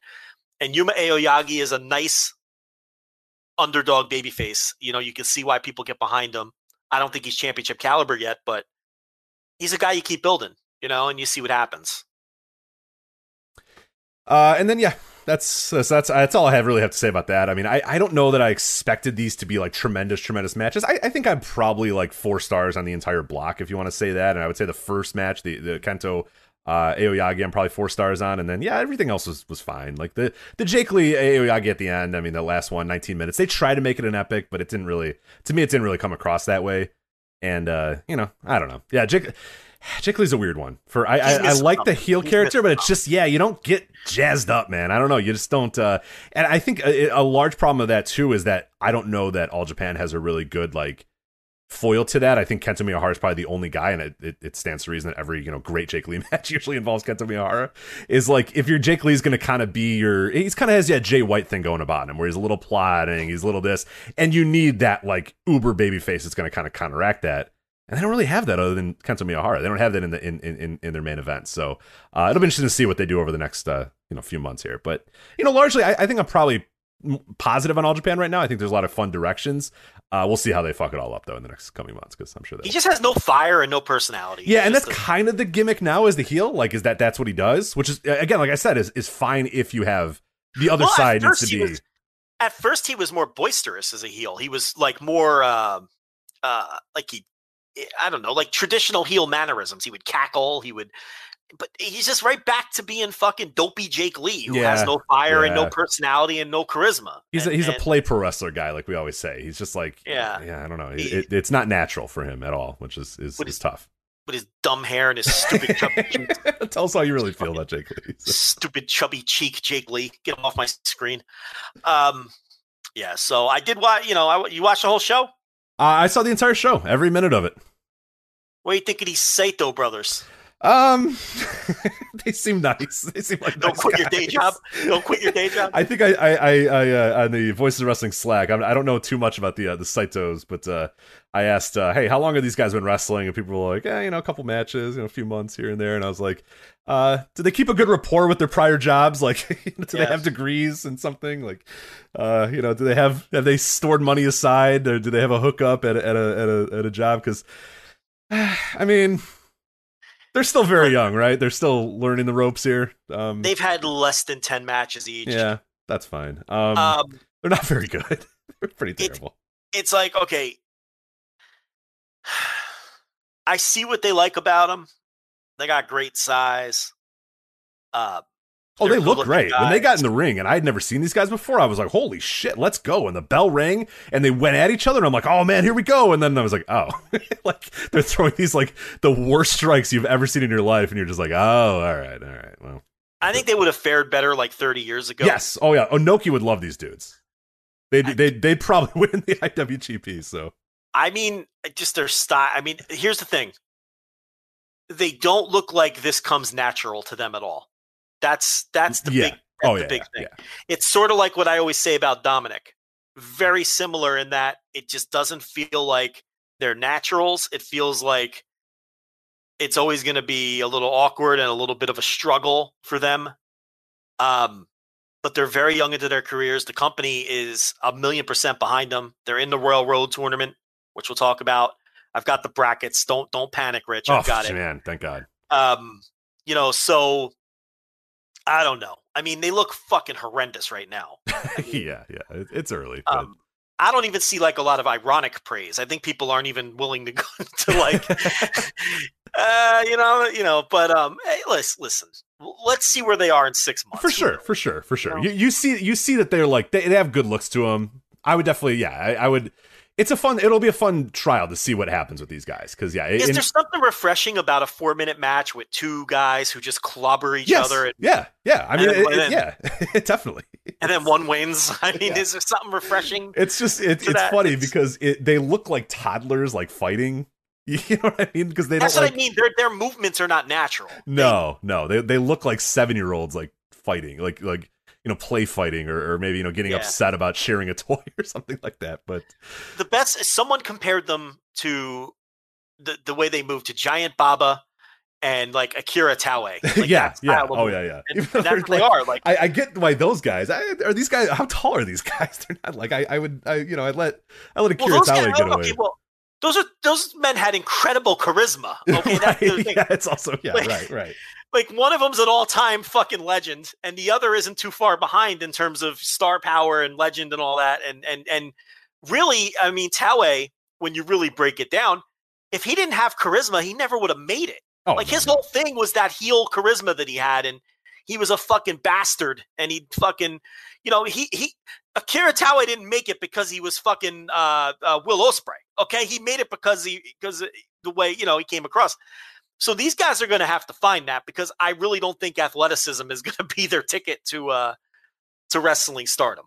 So they're both 33 years old, and they spent 8 years in a sumo stable before they did this. Is what they move like sumo guys. I was going to say they do. They punch like sumo guys too. Unfortunately, they don't punch. They don't even really elbow strike. They just kind of move you off of a block, which is great in sumo, less so in pro wrestling. So we talked about the PC, and New Japan does the same thing. They'll hide you in the dojo for months and months and months.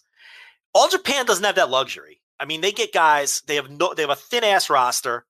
You get two guys like this who are unique. I can understand why they're rushing them. I get it, and putting them in front of fans before they're ready, because you're not in the position to fucking wait around.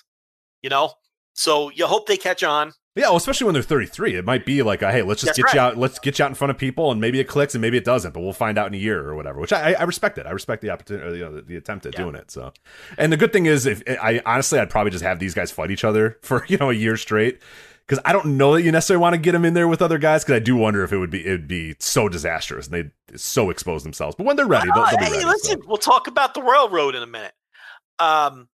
So 3-way tag team match. Listen, this isn't your father's All Japan. Okay, so 3-way tag match. Hey, now. Sugi scores the fall here. He's the best. Sugi rules. Classic Puro booking. We should have seen it coming for him coming out for the challenge later, right? But honestly, were you thinking it? Honestly, I was not thinking Sugi's coming out right now to challenge, but I've been watching Japanese pro wrestling for like 30 years, and I'm still so stupid that these early card wins, I never think, oh, this guy's coming out later. This should be obvious. I still, to this day, very rarely does that thought cross my mind. It's weird, but this is like a flashing neon sign in hindsight. Oh yeah, this makes sense. Why did Sugi, of all people, pick up the fall in this match with all of these other people that could have done it? Because he was going to come out and challenge the fucking junior winner later, and that's exactly how it played out. So, but I got no issue with pushing Sugi. No, man, I love Sugi, man. I was gonna talk about it after when we talk about the junior heavyweight title. I'm down with a big time Sugi title match. I'm down. Yeah, I love Sugi. Yeah, so he's a lot of fun, and he won this with his crazy shit, flips all over the place. Like, I'll always respect some Sugi. He's toned it down a little, in recent years. He's gotten a little older. I get it, but he can still do it every so often. Yeah, he won it with his classic flippy gimmick in this one. I have no idea what he calls it, and So then we had the old man 8-man tag. I think the combined age here was like 973 or something. Look yet one of the youngest guys was probably the worst guy in the match. So. Oh, Chikara. Yeah, Chikara is. Yeah, Fushi can barely. I mean, he can't stand. He's so old, like his body is crumbling, and he can still work so much better than Chikara can. Yeah, Shiro Koshinaka had so many health issues. You know what I mean? Like that guy's been through so much, and he still gets in there and fucking bounces around. He's still got it. You know what I mean? Yeah. It's just his body broke down on him, but Chikara is so bad. Yeah, but that Fuchi, Takasugi, Koshinaka, Hijikata team, like that, the combined age is like it's ridiculous. Right? Yeah, I think Koshinaka might be the youngest guy, and he's like what 61. No, I think it's Hijikata is like 40. Oh, that's right. But a 43. He's not even like that. He's a spry youngster. Spry 43. Yeah, what's Koshinaka at this point? He's ready for an NXT run. Yeah, right. Koshinaka's 62. That guy looks good for 62. He looks good for 62. I hope I look like him at 62, man. That's throwing his ass at everybody. Yeah, I'd like to throw some ass around when I'm 62. That's not bad. Good for him. Yeah, but Chikara, I mean, now look, I get it. He's not a full-time wrestler. I understand. Thank God. We all know his family, for what maybe people don't know. His grandfather's fucking Ricky Dozan. His father's Momoto was a wrestler for years and years and years. He's a part-time guy. He's carrying on the family lineage. Each progressive generation gets worse and worse in that family. I really hope Chikara doesn't, His spawn, I don't know what Chikara's spawn's going to be like, but And he really does, like, try hard. Like, yeah, no. He wants to be good at wrestling. He's just not. And he always eats the fall. He ate the fall here, so it's not like he has any ego or he's like, oh, I'm Ricky Dozan's great. No, he fucking always eats the fall. But he's just terrible at this. Now, I think he has a really good, isn't he a doctor or something? Oh, I don't know if I actually don't know off the top of my head. That could be a fever dream. But I think he has like a really good shoot job, and he just does it for fun when they call him up for big shows like this. It's the fucking, what is this, the 50th anniversary gimmick they're doing or whatever. So, it's like, but he is really horrendous. I mean, and the rest of his team was Osamu Nishimura and Nakano and Sushi, who we just talked about. Didn't we just talk about Sushi? Oh, we did. Yeah, I talked about. I was watching the Slammiversary, old Slammiversaries, and yeah, he was compared to.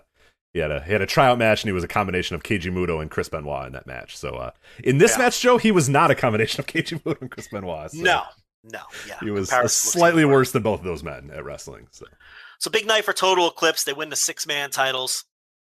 This is Tajiri, Yusuke Kodama, and Hokuto Omori was the combo here, and they take those 6-man belts from your boy, the spry youngster Takeo Omori. That's a hell of a team. That's a hell of a 3-man there with Black Menso Ray and Carpel Ito. I like that team. That's a good little unit. I like when wrestlers are the sponsor. The Carpel Ito gimmick. Yeah. He's like, no, I'm fucking wrestling. Like, if I'm paying for this show, I'm wrestling on the show. And I'm like, hey, you know what? Good for you, pal. That's the gimmick of the sponsor, like the Carpel. Like, remember Gato Everready in AAA all those years? Yeah. Because do you know who Gato? Don't look it up. Do you know who Gato Everready is now? You've given me this question before, and I blank on it every time, and I'm blanking on it again today. I don't know who that is. And every time you're like, no. Oh, isn't it like it's like Matanza? No, it's not Matanza. It's what's his face from Lucha Underground? No, fuck. Drago. That's right. Yeah, Drago was Gato Everready. He's older than people think. I think Drago's like I don't want to say he's pushing 50, but I don't want to not say he's pushing 50. I've seen Drago without his mask, and yeah, that man is he's an old man for sure. He definitely does not. The mask is helping him a lot, as it helps many, many, many luchadors. So good for them. But we had a long. 45. Yeah, okay, that's probably fair. Yeah, El Gato Everready. Yeah. We had a whole. Then we went through all the. We had a random discussion about that a couple years ago. It took us like an hour of going through Drago's history and the Gato Everready and all that sort of stuff. But yeah, I'm down. I like sponsors getting in the ring there and wrestling. So Carpel Ito. So yeah, they wanted to make it a big night for Total Eclipse. So I get it. They even won the next match, which we kind of talked about earlier. Koji Doi and Kuma Arashi. They beat Shotaro Oshino, and he was teaming with Ryuki Honda, which you knew it's a kid, and he was one of those Wrestle One guys, and he's latched on a Wrestle One young boy, and he's latched on with All Japan, and he's a nice little worker. Yeah, I like him for a 20-year-old kid, But short match and Total Eclipse was just, again, the foreshadowing here. Are we all just dumb? We should have saw this coming. I mean, it's just the whole unit was cleaning it up all night, so you kind of saw the Jake Lee thing coming. Yeah, the problem is, like, as you said there, you have him team with Honda, who's a young boy, and you know that he's going to take the loss here. But you don't have to have the man that's going to challenge for the world title, lose in a young boy match. Like, you don't have to do that. Like, why did you do that? You didn't have to. So, the counter argument would be, where else does he fit in on the card? And my counter argument to that is, why does he have to wrestle on the card? Yeah, exactly. Okay, he could just come out later. There's ways around it and other things you can do. You don't have to have him lose and then challenge for the title later. You chose to do that, and that's not smart, but whatever. Right. So what's going to be a theme on this show? Strong heart. Did you play the song right now? Yeah, and I mean, I really think that both on this show and the GLEAT that we'll talk about later, since Rich has strong-armed me into watching the GLEAT, I can't imagine a lot. I mean, they come on these shows and it's just a different energy. Oh my God, they were so good here. They were so good. Yeah, you hear that strong hearts, and then they come out and it's just fucking the bell rings and they just do shit for however long the match is going to be, and it's awesome. And they're all over the ring and they're bouncing all over, and I'm just like, fuck, this is great. They're so good. I'm going to save a lot of my strong heart takes for later. Yeah, but there's plenty of opportunities to talk strong hearts later. So they were awesome in this 8-man tag. They beat Purple Haze. This is a good match in general. This is probably my second favorite match of the entire night. I mean, it only. You know what? You're not wrong. It went 6 minutes, but man, was it action packed in 6 minutes. It was. I can't awesome. kill you for that take. I mean, if you weren't in love with the junior match, where else are you going to turn? I mean, I guess the Ishikawa match was okay, but yeah, I mean, this was an awesome 6 minute sprint style match, and Zeus, Izanagi, Irie, and Utamaro, I guess, is the other. I should just put this in front of me. Hold on. I keep bouncing back and forth. Yeah, Utamaro, the Purple Haze guys. So, and then the Yoshitatsu thing, which was an utter disaster. I mean, it was billed as a different style fight, and it certainly was different. I'd say so. Yeah. It was definitely different. Does Yoshitatsu do anything where he doesn't look like an absolute fucking dork? No. I mean, he comes out wearing the smallest trunks you have ever seen, Joe. Yeah. No knee pads, small boots. He looks like he's in his underwear. He was doing a Noki versus Ali is what he was doing. Yeah, but here's the difference. There's a bit of a difference. Here's the difference. Antonio Inoki and Muhammad Ali were in that fight, and this fight had Yoshitatsu in it, so that... and whoever Yosuke Nishijima is. Yeah, this apologies to Yosuke Nishijima if he's some kind of big time. Yeah, Japanese. Who cares? Because he fucking sucked here and it was boring as hell, and I hated it. So he's wearing like 30-ounce gloves. The Nishijima guy. I'm like, what is this shit?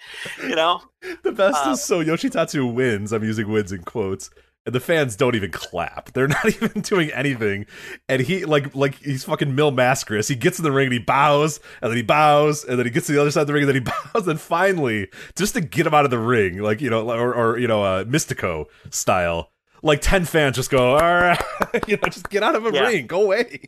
You sit there bowing, thank you. And they're like, no one's doing anything. They're like, just go away, get out of here. We want to watch, real wrestling. And then finally 10 people just go, and then he goes, okay, and then he leaves the ring. And it's like, thank God, get this out of here. What Very is experimental. This? Yeah, well, experimental. Yeah. So Tsuji Ishikawa, he would come out later. So obviously he successfully retained his Gaora TV title against Yuka Miyamoto. We all kind of figured he would, but especially if he's coming out later to challenge. So, I mean, it's fine. I don't know. I like this match a lot, man. I don't know. I thought it was. Well, then you talk about it. I thought it was way. Maybe it was expectations coming in. Maybe I'm like, fuck, it's Tsuji Ishikawa in 2021, and he's not very good anymore, and yada yada yada. And Yuka Miyamoto, I've never been a huge fan of, and I thought they went out here. I thought they worked their ass off. I thought Ishikawa looked really good here. This is the best I've seen him look in a long time. I mean, there was that period a couple years ago where he looked like he was absolutely washed, like he was done. And I still don't know that he's like, he's not Tsuji Ishikawa from 5-6 years ago or whatever, but I thought he was really good in this match, and I thought this was a real fun 11-minute back and forth match. Good action throughout, and yeah, a lot of back and forth stuff, and Ishikawa got the win as you probably expected he would, but I thought this was over delivered. Now, did I think this was like the match of the night. No, I didn't. We're going to talk about that in a minute, but I think it's right up there. I'd put it at least at the second or third best match of the night, which, isn't saying much because a lot of the other stuff didn't work, but I don't mean that with faint praise. I really do think that this was a solid match, like 3.5, 3 3/4, star match. I thought Ishikawa had a period there a few years ago where he was among the best wrestlers in the world for like a 3 or 4 year period. And I think the back end of 2019 and 2020, he really kind of fell off a cliff. Oh, I thought he was done. Like I thought legitimately this guy is never going to be able to go ever again, and he needs to go away because he was horrendous there for a while. Yeah, I thought he just became like a super average wrestler over the last 18 months or whatever. He's going to have to prove to me, because the style that he has worked his whole career, and he is 45 years old. Yeah, I was going to say 45, 46 is what I guess. So I don't know.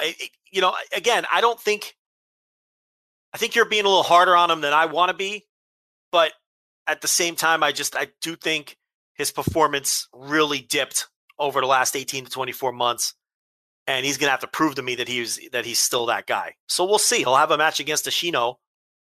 And Ashino, is smack dab in his prime and could go. So we'll see what that match looks like. I don't know. Akira Francesco, the good Italian boy, did it. Are you waving your Italian flag back there? I am. Yeah.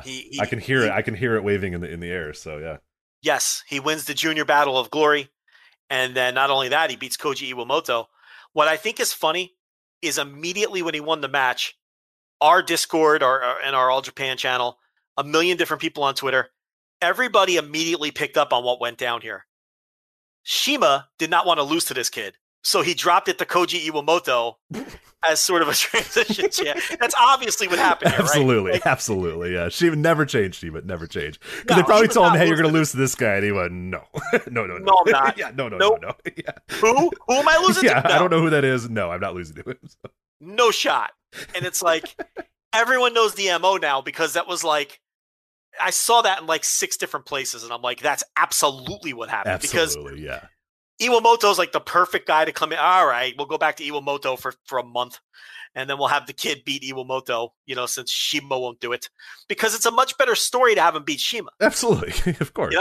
It's like, but Shima wouldn't do it. Look, I love this kid. I've been watching his progression since he came in the company. I even gave him a nickname.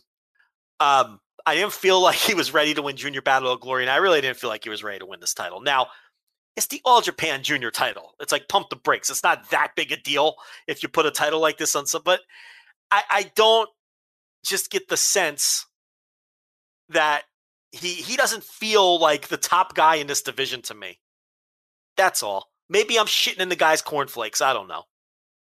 What'd you think? Yeah, I thought it was a good match. I really liked it, and I'm kind of with you though. As I thought this was probably the best match of the night.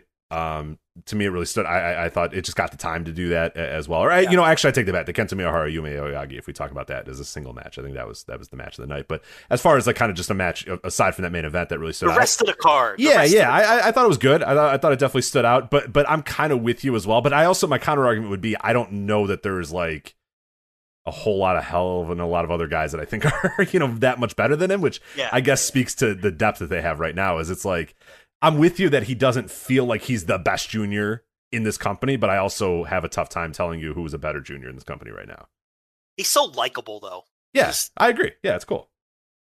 He's a likable guy. And again, it's not that big a deal. I'm just, Yeah, and he does a lot of outreach as well in like the English side. I think he even runs the All Japan English page or something like that. Does he really? I didn't know that. I think that's true. Don't quote me on that, but I think it's true, or I think there's something to that. So with that being, I mean, if that's a good opportunity at least to have him be sort of this international figure that I don't know. I mean, he tries his ass off. He really cares. It's clear that this is where he wants to be, and it's clear that he takes pride in it. So I don't know. I mean, it'll be interesting to see. But I'm with you. He doesn't feel like he's ready, but I also it's 2021 All Japan. Whatever. Who cares?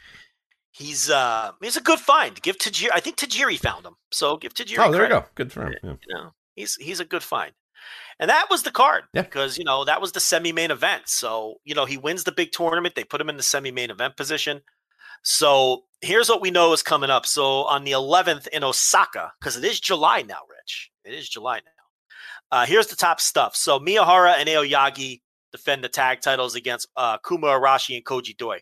Again, good booking. Arashi and Doi pick up a win on this show, and they're going to get that title. And I believe that's the tag title match that was supposed to happen before Suwama got COVID, and they put Miyahara in the three-way. See what I'm saying? Yeah. They put those two guys in. So they're going to do that match on the 11th. Ishikawa and Ashino, number one contender. And as of last check, they've also booked Andy Wu and Quiet Storm. Oh, there we go. Let's go. No match is announced for those guys, at least as of a couple days ago when I found all this. Then 11 days later on the 22nd in Korakuen, Jake Lee defends against the winner of Ishikawa Ashino, Sugi versus Akira for the junior title, and Yoshitatsu, Tachibana, and Carbell will challenge Total Eclipse for the 6-man titles. Ugh. And Lindemann and T-Hawk go after the All Asia titles held by Zeus and Izanagi, which makes the Strong Hearts win over Purple Haze. Listen, give All Japan credit. This was a well-booked show. Everything made sense here and built into the next month of matches. Right. Except for the Ishino thing, but other than that, Yeah, that's really the only place they dropped the ball. Other than that, the way they booked the show and the way it's all leading into what's coming up in Osaka and Korakuen, all makes a ton of sense. So looking forward to those. There's a couple matches in there that I'm definitely looking forward to. Now I want to pull up the Royal Road gimmick and run through those real quick. See if I can find this shit. You want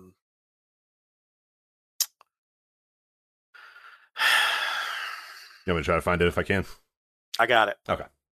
All right. So Royal Road 32-man tournament. There's some interesting matchups here.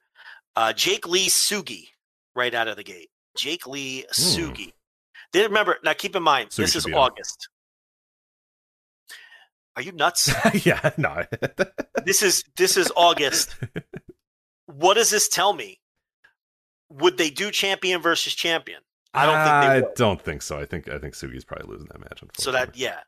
Iwamoto versus Doi. These are all in order, by the way, if you're looking at second round matchups in your head. So Jake Lee, I mean, I think Doi will, he'd have to, would they put him against Doi? I don't know. Hokuto Omori versus Ryuki Honda. We just talked about Ryuki Honda. Black Menso Ray versus Ayato Yoshida. Okay. How about that? I like it. He's going to make a run here because he's not losing to Black Menso Ray. And I think he could beat the guy. There's a realistic chance of Jake Lee versus Ayato Yoshida. How about that? Yeah, I'm in. Two rounds down the line. Takeo Omori versus Atsuki Aoyagi. Devil Murasaki versus Tajiri. That can go kick rocks. That sounds fucking terrible. Zeus versus Tachibana. And Yuma Aoyagi versus Shotaro Ashino. So Ashino's going to lose in the first round of this tournament. For sure. Yeah, that's definitely. Rounds that out. They need main events. So, you're going to get some decent matchups. I assume that will main event a Korakuen or something. It looks like it could. But yeah, there's a chance Ashino could lose that too. He could lose to Ishikawa and lose to Aoyagi. In his quest to get a Triple Crown shot. He fucked someone's wife or something? I don't know, man. Yeah, probably. I mean, look at him. He looks like a guy that would do that, right? So here's the other side. Dan Tamura against Abdullah Kobayashi. Excuse me? That's right. That's awesome. Suwama versus Rei Saito. So one of the Saitos against Suwama. That sounds bad. Suwama coming off COVID. Yeah. That sounds terrible. That's probably got to go like 1 minute, right? And then Suwama's facing Abdullah Kobayashi in the next round. Ugh. So you could take that corner of the fucking bracket. Sounds really bad. I'm not going to watch any of that. So Shigehiro Iri versus Kuma Arashi. Those two big boys are going to slap bellies. Yoshitatsu versus Hikaru Sato. Ugh. Oh, God. Kento Miyahara versus Yasuke Kodama. I like that match. Okay, I'm in again. I like that a lot, actually. Rising Hayato versus T-Hawk. Oh, I like that. That sounds good. I like that. Suji Ishikawa versus the other Saito. So you've got Violent Giants against the Saitos. Yeah, those boys are going to get their asses kicked. Or the former Violent Giants, no longer a team. Yeah. And then the final match is Izanagi versus Francesco Akira. So this is why I say Akira's retaining, because he's going to beat Izanagi and then lose to Suji Ishikawa. And that's good. That could be a lot of fun. Akira versus Ishikawa. And I don't think Sugi will win the title and then, do title versus title. I guess they could. That's a decent hook. Yeah. All right. So that's the tournament. It's in August. We got plenty of time. It looks like every single first round match is on August 15th. That can't be right, can it? That seems like a lot of matches in one night, but that's 16 matches. Yeah, it seems a little long. Yeah, I don't know. That can't be accurate. They have to. That's what it says. Who knows what Japan? And it says every second round match is on the 18th. Dude, maybe. I don't know. I mean, yeah, I don't know. Maybe. Looks like a round a day. Okay, well, 16, probably some very short matches then. So Ishikawa's going to beat Saito in 5 seconds then, as opposed to what I said, a minute. They're in there with other big boys at least, so we can. Yeah, see how they look there. And they're in it, and they wisely put them in there with some seasoned veterans too. You know what I mean? Like Suwama and Ishikawa. So, very deliberate.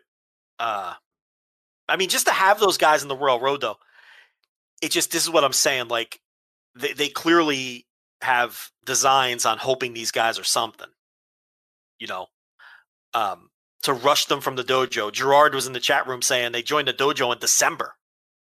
So they're already in front of fans and they're already putting them in tournaments. So they're really banking on these two guys. Gerard also said it's a doubleheader at Shinjuku Face. So they're it is all in one day, but it's two separate shows, it looks like.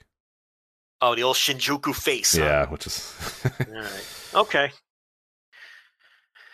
All right. That's All Japan. That's a lot of All Japan. That's a lot of All Japan, yeah. We got a lot of All Japan here. That's we did. Deep on the All Japan. Yeah, there you go. People think we watch that. We watch everything. Much more stuff than we probably should. But anyway, let's move on to Noah here. We have two big shows in Noah. On the 26th, they had the Noah Cage War from Noah Studios. So these were no fan shows inside of a stadium that was only occupied by a drone that was very, very loud the entire night. So you had the drone that was there, but nothing else was. The Cage War, the main event was Masa Kitamiya versus Kazuhiko Nakajima there. It was a hair versus hair steel cage match between those two. We'll get to that in a second. Then on the next day, you had the 27th, Muto the World, and that was highlighted by Great Muto versus Kano in your main event. But so I only saw the main events for both of these. So I don't know if real quickly you want to go over the undercards and then we'll talk about the main event for both or however you want to do it. But you want to start with the 26th. What'd you see from the Noah Cage War show? I saw the top 3. Okay, so you saw M's Alliance and the Battle Royal then. Yeah, wait a minute. Did I see the top 3? I saw the top. Yeah, I did. I saw the top 3. Everything I saw on both nights was good. I enjoyed, to some extent. I enjoyed every match for what they were trying to do. Let me put it that way. This was a good, hard-hitting tag. Kaito Kiyomiya, of course, on the losing side as usual. But yeah, I don't really have a ton else to add. It's just, the veterans won this one over the younger guys. And it was a good, solid, hard-hitting 3.5-star match. Next, they did the junior heavyweight Royal Rumble match. It was Royal Rumble style. Hayata won that. Obviously, he got the title match the next night, which we'll talk about, against Katoge, and he ended up winning the title. So they went back to that geek. When it comes to Noah Juniors, it's kind of like a meme division. I think the thing with the Noah Juniors is I think they know that the division doesn't really have any like stars or anything like that, and it really doesn't matter. So they just book it to be interesting, even though it's absurd.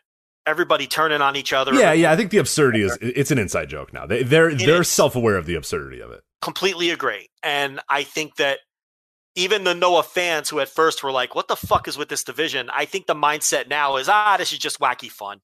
Who knows who's going to attack who this time? And honestly, I think it's harmless. It really reminds me of back in the day when New Japan was really rolling and people would complain about like, Gato doesn't care about the junior tag team division. And it does not fucking matter.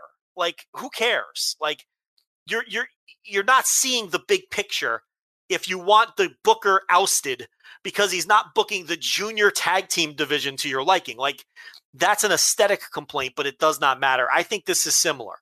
I do not think the booking of the Noah junior division matters at all. I just think it's a collection of guys, and they know that, and they don't feel like they have a young ace on their hands that they need to take care of or anything, and it just is what it is. But this Royal Rumble style match was fine for what it was. I wasn't expecting anything great, and it wasn't, but it held my attention all the way through, and it was really fucking long. So that's something to be said for that. And then the cage match, which is where you can jump in. Yeah. So I thought this was really good.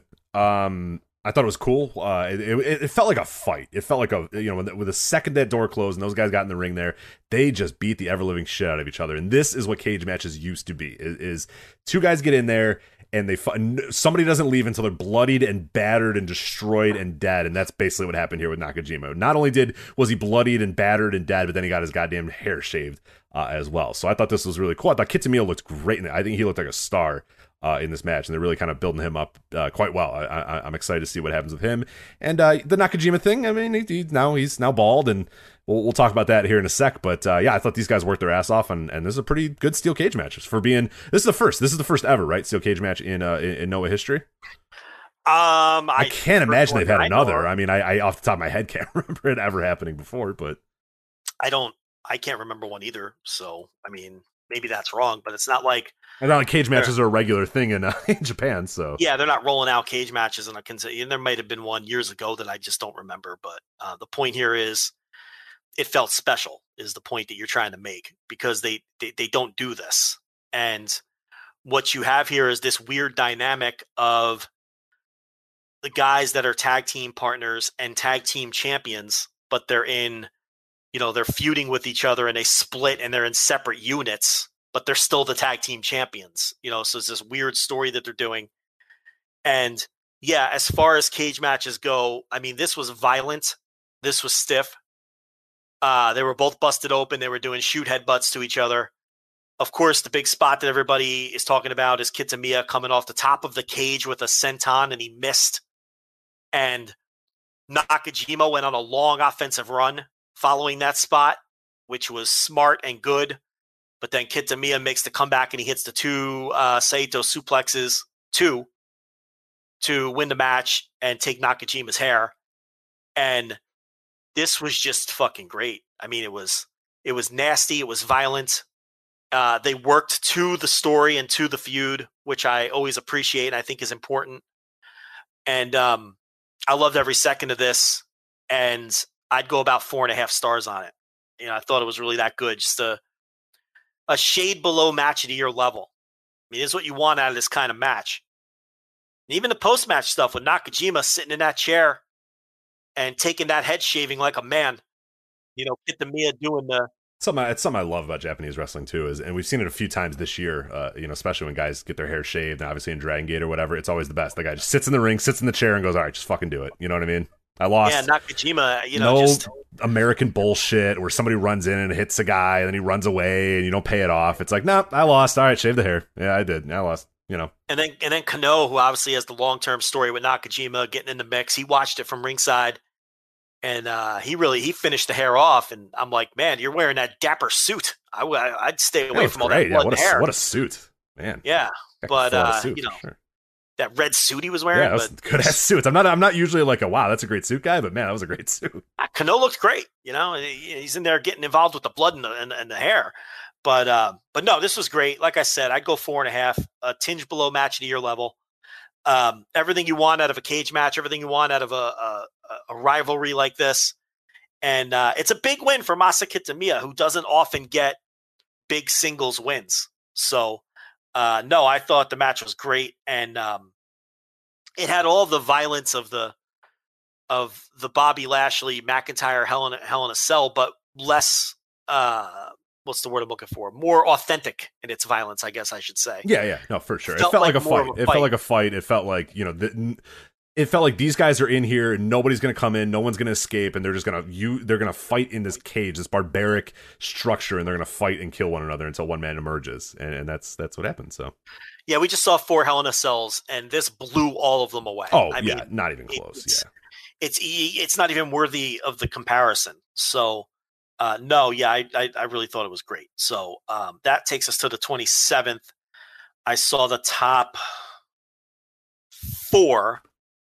That's not true. I didn't see that semi-main event tag. I saw 4 other matches. I watched that Aita, Rangai, Yohei 6-man where they beat Stinger. Hayata, Yoshioka, and Ogawa. That was exactly what it looks like on paper. It was fine. I like Aita in Noah, though. I think he's a good fit with some of the scummers they have him teaming with. Yeah, he's pretty scummy, and there's some definitely scummy guys that he could team with there. So yeah, it's pretty cool. The Perros Del Mal Japan deal they're doing, he's a good fit for that. And then the Congo 10-man where they beat Daisuke Harada, Hajime Ohara, who still isn't ever being pushed.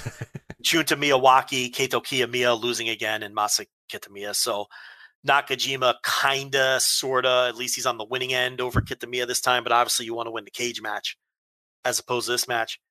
It was a really good, high energy 10-man tag. And I will say this too.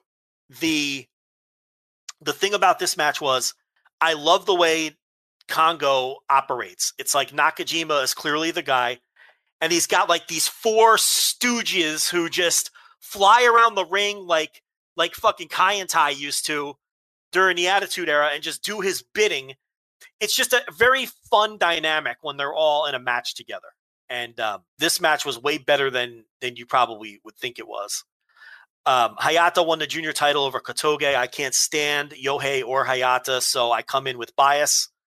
I'm just tired of all these Rattels guys. Especially Hayata's fucking. God, it's dork. not. He looks like a dork to it. I mean, the match was fine, but I can't with them anymore. I mean, I was sick of them 3 years ago or whatever. And we've been consistent. We've been consistently sick of them for the last half a decade. So they're just fucking. They're just so indie and trash bag pants and their terrible eye makeup and stuff. And they're not, and they're just not good. Yeah. And it's just I don't know. I didn't see that semi-main with M's Alliance versus Sagara Gun, but obviously I did see the main event, as did you. What did you think of not Keiji Muto, but Great Muta against Kano? The Great Muta versus Kano. I thought it was kind of bad. I don't know. I don't know anymore. I'm done arguing about Muto because it's just one side is going to say, no, it's great. I'm going to say it sucks, and it's just going to be the same thing over and over and over again. I don't know. I have no need for these matches anymore. The Great Muta or Keiji Muto sweats on a guy while he lightly applies holds.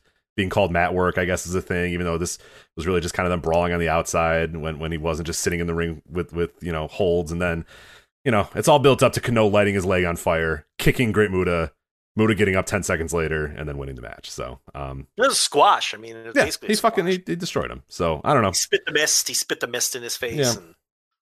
And it's a Great Muta match. You want to see the mist, I guess. Yeah, you want to see the mist and some Shining Wizards and some no selling, then you got everything you wanted there. I don't know. I think I'm over it. I'm done with it. There's no appeal to me. I'm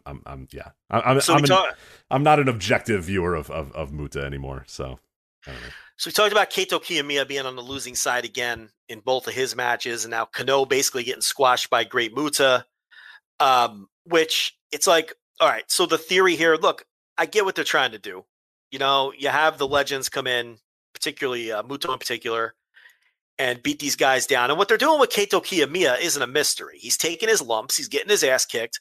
And the idea is this is toughening him up. And eventually he'll go on a big run and he'll learn from all of these beatings and he'll learn from all of the losses. And then in theory, at that point, they push him again and he starts beating these guys. And, he's stronger than he was when it started. I get all that. Right. The problem is that's very risky. And we've seen historically how that could backfire badly, particularly since he's already been the GHC champion. He's already been to the top. If this was a guy fresh out of his young boy stage or someone who hasn't been pushed yet, it would make more sense to tell this kind of story, right? And I understand it's a different booking regime and a different, 3 owners ago or whatever since he's had the title. So you're going to do your own thing. But this is risky. And not only is it risky, I'm not entirely convinced that's what they're doing anyway. Like, I think that's what they're doing only because that's logical. Right. The problem is, I think a lot of what you're saying is actually how it should work. The problem is some of the players involved. I'm not so sure that some of the players involved are going to be so down with the era, the time of, okay, guys, it's time for you guys to lose a bunch of times to all these guys. And they're going to go, oh, all right, yeah, cool. We've gotten our wins. We're good. I don't know. I don't know if Fujita and Muta are going to say, all right, we've had our wins. Time to take our lumps, guys. All right, cool. Let's go out there and lose and put some guys over. I don't know. I'm not too convinced that that's all of a sudden going to happen, that Nosawa's going to sit down with those guys and go, okay, it's time for you guys to lose for the next 3 months as all the young guys get their wins back. I don't know. Assuming it plays out the way we think it should play out, there's still risk there that it will work, because there is a trail of dead promotions throughout wrestling history who have done this sort of thing and beat the young guys with the old guys, and then the fans never have faith in the young guys again. I mean, that's just history. Right. And that's the argument I bring up all the time is, okay, you can say, oh, this is good, and that's fine. Okay, it is good. But you have to please cite an example of a promotion where this has worked.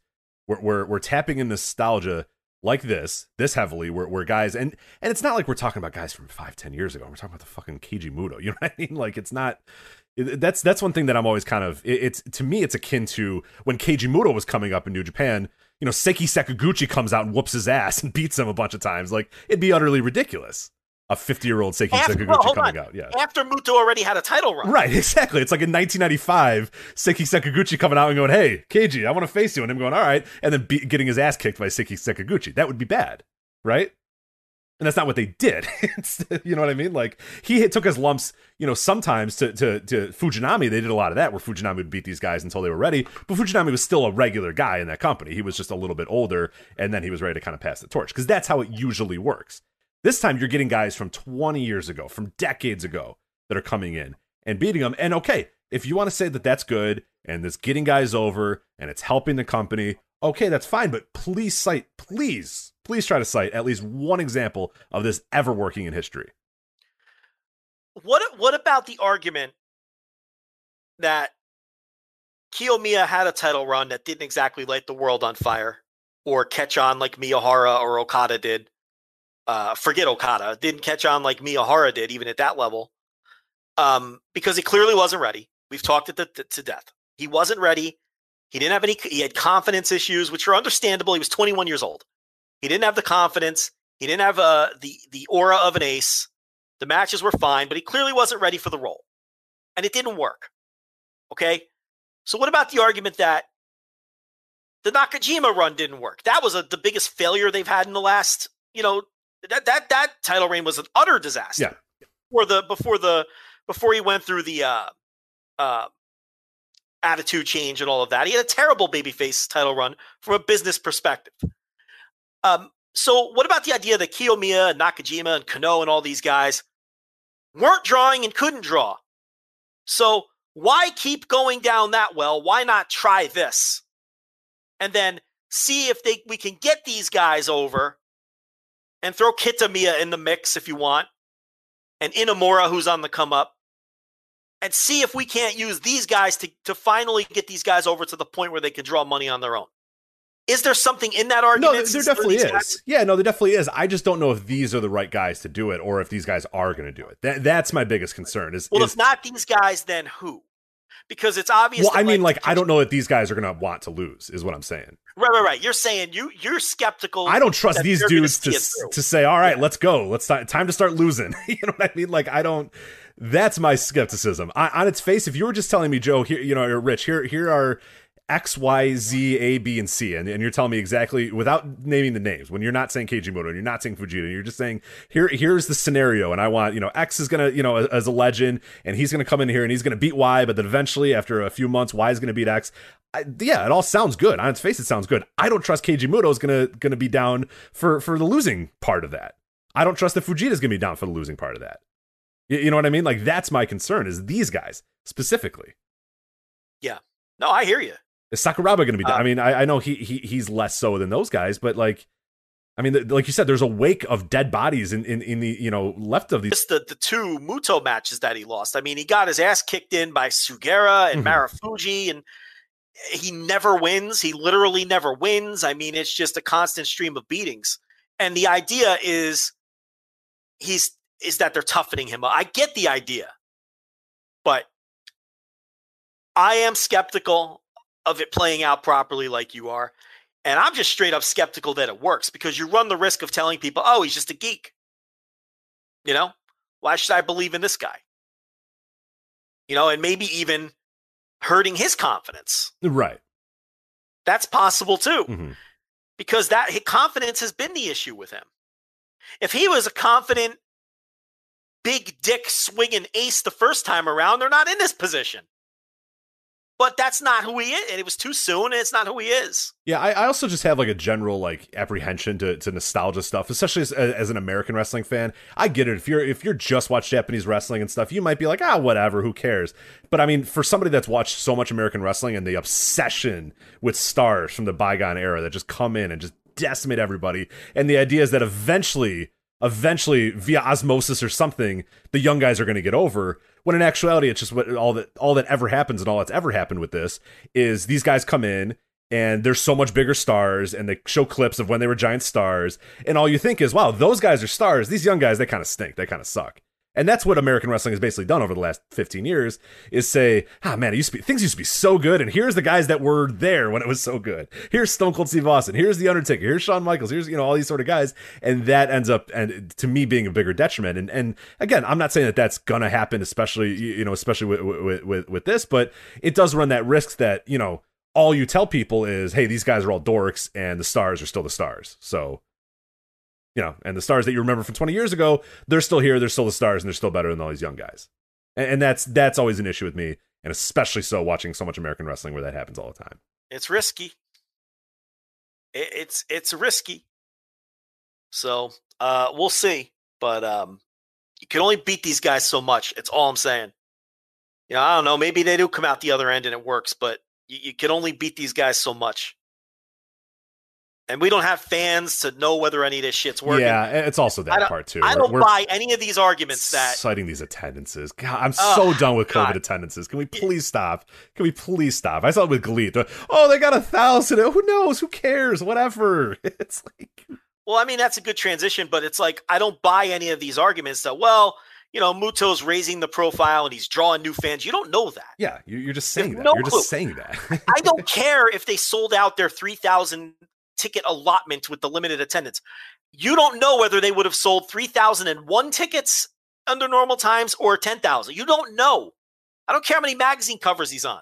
How many promotions has Muta bounced around from? What did he do for Wrestle One? Yeah, I was going to say all the stars that he created in Wrestle One and all the great promotion he created in Wrestle One. I mean, so I'm not buying that. I'm not saying it isn't the case. Pro Wrestling Masters, that obviously was a masterclass in building a company. So I can't prove it the other way around either. No, but it's like we don't fucking know.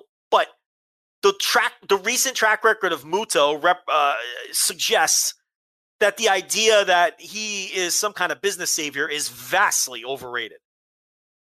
I mean, what gate has he drawn in recent history? There isn't one. So, it's like people say we're being unfair. I think people are being unfair in the other direction because they're wrapped up in the nostalgia. Mm-hmm. So I don't know. We'll see when we come out on the other end. I mean, I'm not saying that the Kiyomiya idea can't work. I think it's real risky. What I'll say is I have history on my side, I think, versus... You do. So. I mean, you definitely do. I mean, there's a trail of dead promotions that, that you have on your side.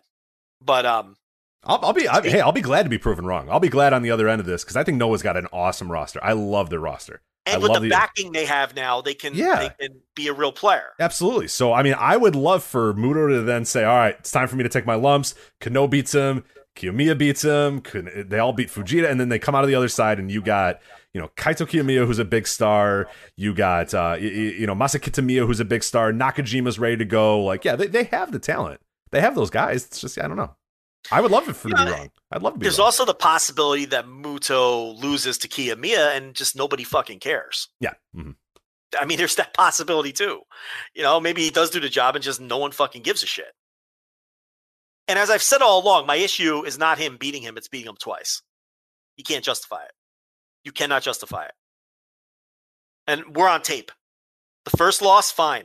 You beat him twice, that can't be justified. Right, now the goalposts are moving again, where people are like, well, it's obviously that he's going to... It's like, no, hold on. No, you said last time. Right, exactly. You said, it's obvious that now Kiyomiya is going to beat him and then beat him again. Oh, well, it's clearly a long-term project. Like, okay, right. We're just kicking the can down the road. Like, that's all, yeah, exactly. So, as far as GLEAT, they draw 1,000 fans, which we're told is the capacity, and we're told they sold 1,000 tickets.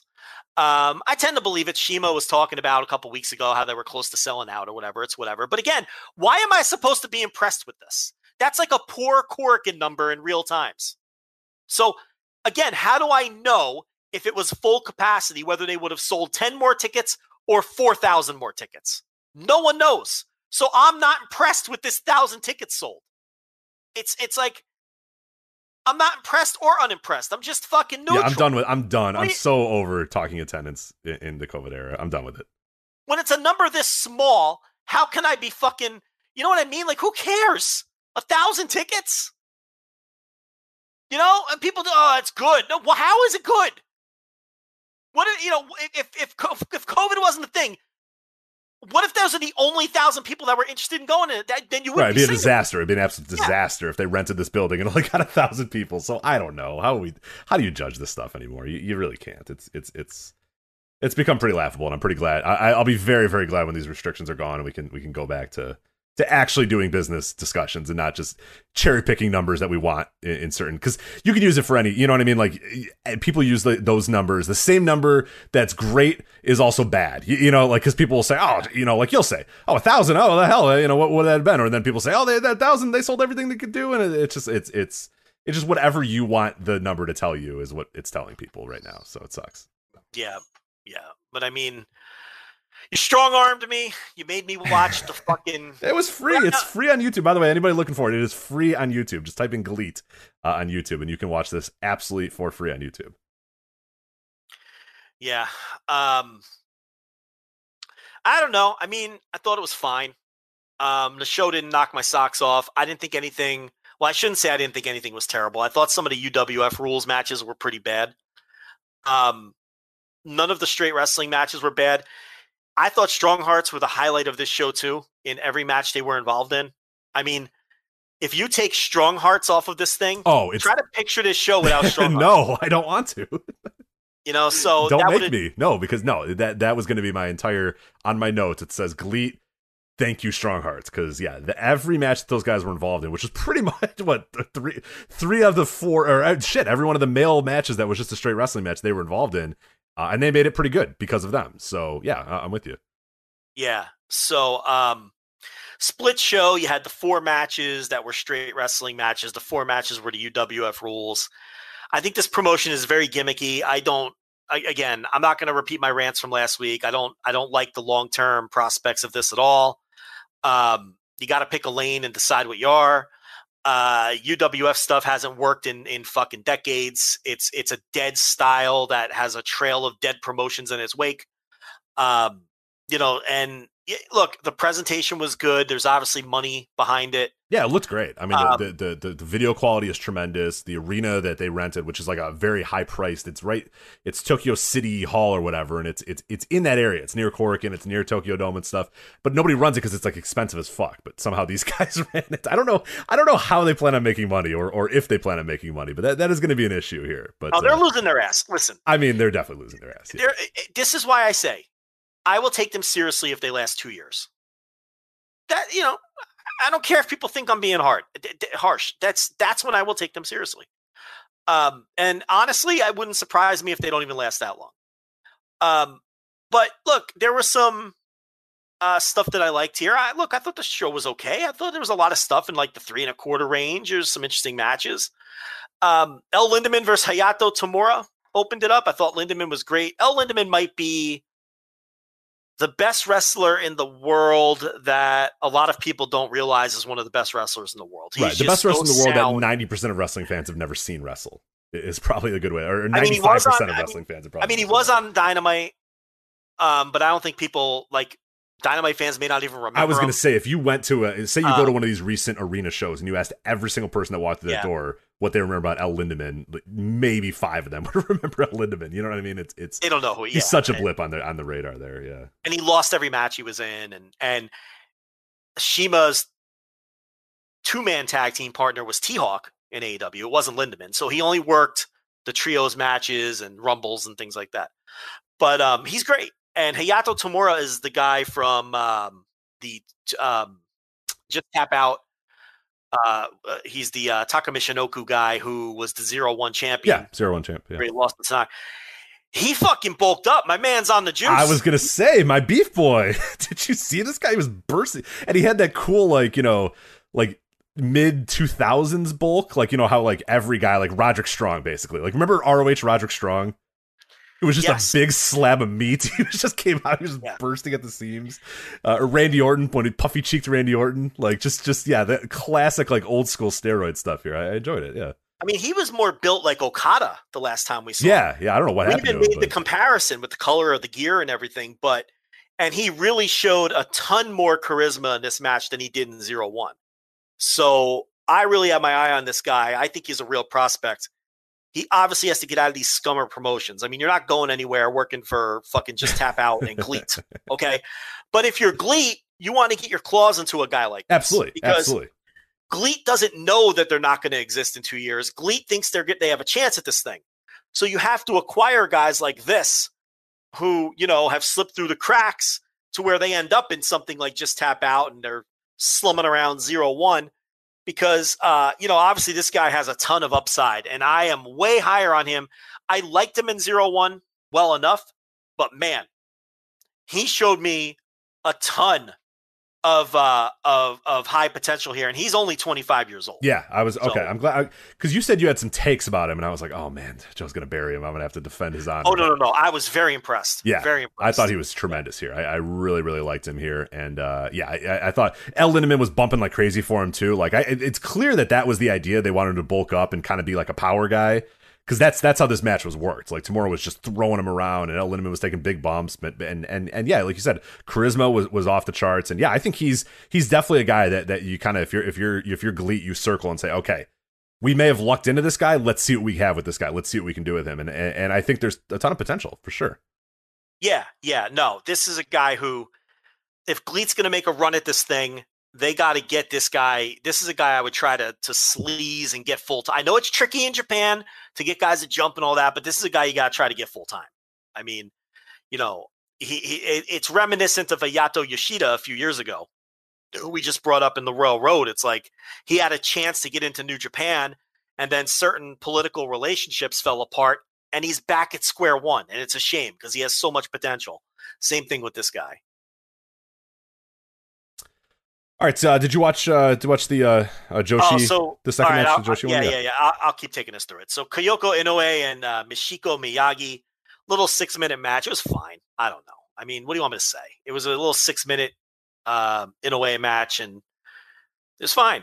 A little 2 3/4 3-star match. I don't know. Yeah, I thought it was good. Nothing tremendous. It was only like 6 minutes, which I enjoyed. The openers of this match, nothing went really, really long on this show, which I enjoyed. Yeah. It was a pretty smooth, quick. So yeah, I mean, you saw the talent that both had, and you saw the potential there, and it was good little match. Yeah, nothing really stood out to me absolutely, but yeah, good little match. So strong hearts. In this case, it was Shima, Onitsuka, and Shigehiro Irie.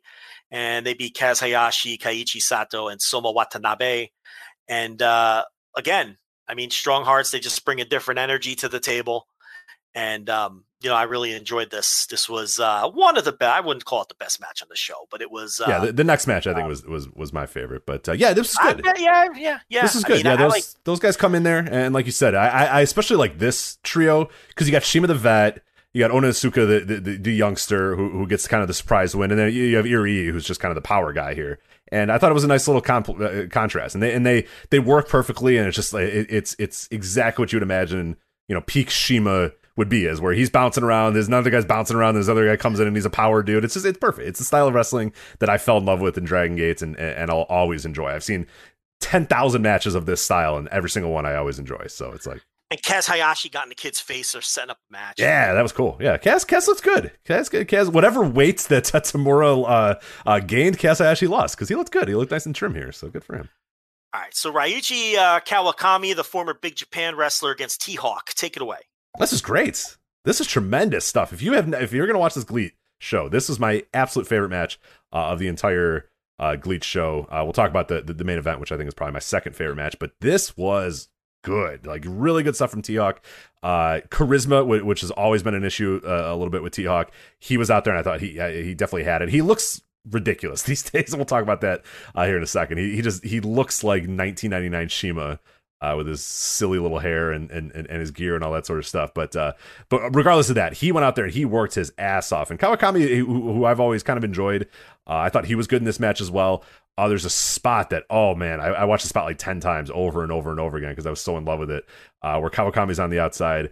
T-Hawk does a suicide dive, and he just he overshoots it a little bit, and he essentially just throws his body as fast as possible in the suicide dive, and he hits Kawakami, but Kawakami is so strong and so big that he goes flying into the guardrail as well, and then T-Hawk goes flying into the guardrail, and the fucking the ring, whatever, they had a tarp or some sort of sign on there, and the sign goes flying off, and the sound that it made was just incredible here, where T-Hawk's just throwing his body here like a goddamn cannonball out to Kawakami on the outside. So yeah, that was a really, really cool spot that stood out to me. And then they just for 17 minutes went there, back and forth action, kind of whooped the shit out of each other, and Kawakami got the win over T-Hawk. I was kind of surprised of it, but I was fine with it. So I liked it. I liked it a lot. My favorite match on the entire show, I think. Kawakami showed more charisma here than he did in 10 years in Big Japan. Yeah, I was shocked. I was like, oh fuck, Kawakami, this is gonna suck, and it was good. It was really good. Yeah, he did. I came away out of this show thinking, thank God Strong Hearts are on the show, and Hayato Tamura and Kawakami need to be built around. Mm-hmm. I mean,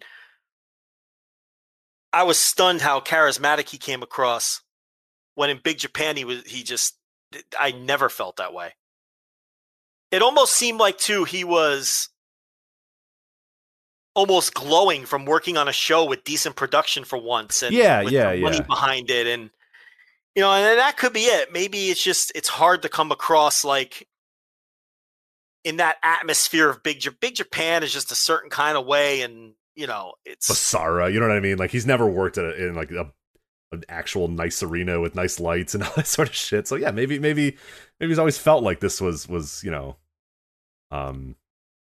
yeah, and I think the story with him, and somebody can correct me if I'm wrong, I think GLEAT went out and got him. They wanted him, and actually I think they paid Big Japan to get his rights. If I remember reading that correctly, I was looking him up a little bit earlier.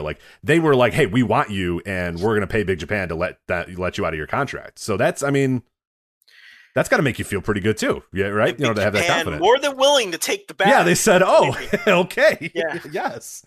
Wait, you're offering real money for something? Good luck in your future endeavors, sir. We will cash this check right now. Fix our bus and we'll give you anyone you want. Right. Yeah. Who do you want for our roster? We need a new engine. So yeah, that's he got a makeover. He had a glow up. Yeah, he had a glow up here. I liked it. So now the UWF portion of the show.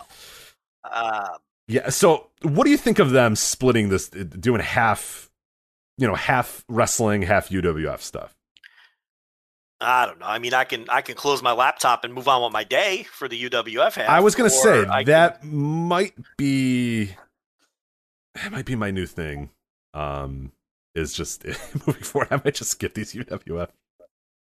You didn't like them that much, huh? The main event was fine. What I might do is if people say there's a good one, I'll watch it, but I don't think I'm sticking around. It's not my style. I find it boring. I don't want to bury it. You know what I mean? It's a style for somebody, I guess. There are people that like this stuff, but for me, moving forward, it's going to be a slog if half these shows have these, and I don't really feel like coming on here and just burying half the show every single time. You know what I mean? Some of them were a tricky watch. The tag with Minoru Tanaka and Watanabe against Matsui and Izuchi. I don't know. I thought it was pretty bad. It was bad and boring. So it doesn't do anything for me. Or I don't know if it was bad. That's the thing too. I say they're bad. People are like, they're not bad. They're technically sound. I'm like, all right, I don't care. I was bored to fucking tears. So for me, that's bad. I don't care that fucking Matsui had a good fucking side, arm bar. I don't give a shit. Cool, great. You know what I mean? That's why I don't like watching these UWF things, because if you say it's bad, everybody will go like, oh, you don't know what the proper mechanisms for. And I'm like, I don't, because I'm watching pro wrestling. I want to be entertained. Like. Yeah. I mean, I don't think it was bad either. It just was there. Yeah, I'm not a big fan of style. I mean, I don't know. Chihiro Hashimoto, Maya Fukuda. I don't know. I mean, I like that Hashimoto just beat the fuck out of her. That was kind of cool. Yeah, I mean, it's a squash, right? Just fucking destroyed her, and yeah, it was 4 minutes, but it didn't feel like it was 4 minutes. It honestly felt like it was like a minute. So. Masakatsu motherfucking Funaki versus Yu Iizuka. Now this one I thought stunk. This is bad. This is the one where I was like, all right, these other things were kind of boring, but Funaki's coming in here. Let's go. And yeah, it was kind of. This wasn't good at all. The size difference was utterly ridiculous, and it's like, I know it's pro wrestling, I understand, but I don't know. I don't want to. I don't know. And then you just hear my tone going through this. It's like, I don't. Yeah. Sho versus Takanori Ito. I thought this was the best match on the show. So I buried all the UWF stuff, but I thought a UWF match was the best match on the show. And look, it was the main event, so they worked it as such down the stretch, and it was high energy and had some nastiness to it.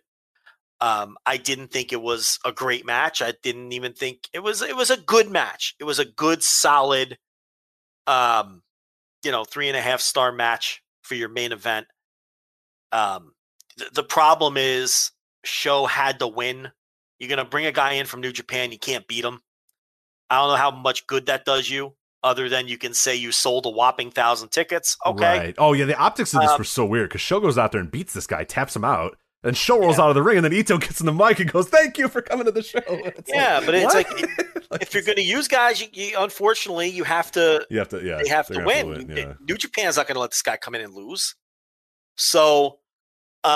That's kind of the rub there, but if you need to do that to get going, you need to do it to get going. I mean, that was the whole formula with Big Mouth Loud. I mean, guys would come in and just beat Shibata, and it's like, we saw how that worked out. But I mean, it's like, but I mean, the match was okay, and Sho is into this kind of style. Yeah, so he was good. And like I think what I liked about it is it's clear that Sho, where some of these guys are like clearly like they don't have like the pro wrestling charisma, they just kind of have the style down, you know what I mean? Like, especially in that tag match, it felt like that, where I'm sure these guys are technically sound in shoot style or whatever. Sho was just wrestling it like he was a wrestler, kind of doing strikes, you know what I mean? Like, and doing submissions, which I will always prefer when it feels like it's a wrestling match that just so happens to have these rules. And I thought that's how this match was. It didn't feel slogged down like I'm watching an MMA fight or some, exhibition here, or some grappling exhibition. It felt like a wrestling match that felt also like a fight. So I'll always enjoy those more than I'll enjoy the other stuff. So no, look, the tag one wasn't bad, and the main event was good. I didn't, and the women's one was what it was. I didn't think I thought the Funaki one was the least interesting thing on the show. I mean, but it's Big Mouth Loud had to bring in guys to face Shibata, and like Kensuke Sasaki and Satoshi Kojima aren't going to lose to him. Like in 2000, and this is 2006 Shibata, 2005 Shibata. But then it's like you're trying to build a promotion around the guy. Hey, it sounds familiar, and he's just losing to all of the established stars. Yeah. And then the promotion doesn't fucking work out. Huh. All right. I didn't mean to make that point. Yeah. Hey, there's another one. Yeah. Well, Big sounds Mouth awfully familiar. Yeah. So I don't know. It was, you forced me to pay attention to this. I didn't hate it. It was fine. It kind of breezed by for the length. Yeah. Yeah. It was quick. Yeah.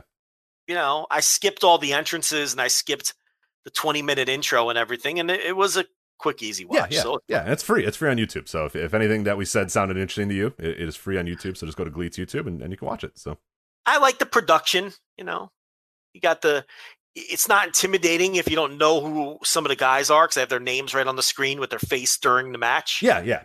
And they did. You know? They. I will give them that. They did a great job. So what they did at the beginning of the show is they had everybody come out and they said, "All right, this is El Lindemann, and he's going to face tomorrow." And then both those guys came out and they showed the match graphic. They bowed and they moved to the side and they said, "All right, the next match is going to be this person to this person." So if you didn't know who anybody was, which the common wrestling fan, as we always hear, they don't know who anybody is. They have no idea what's going on. Like even if that was you saw who everybody was, and there was just really no. So and like you said, their names were on the screen the entire time. The pictures were on the screen, so you could very quickly, oh, okay, that's Kawakami, that's T-Hawk. So if you're coming in completely blind, you're going to know who these guys are because they're going to tell you the entire time who these guys are, which I think is a nice thing, especially for an early show. And really, I would keep it forever because you're going to have new people jumping in, presumably pretty often.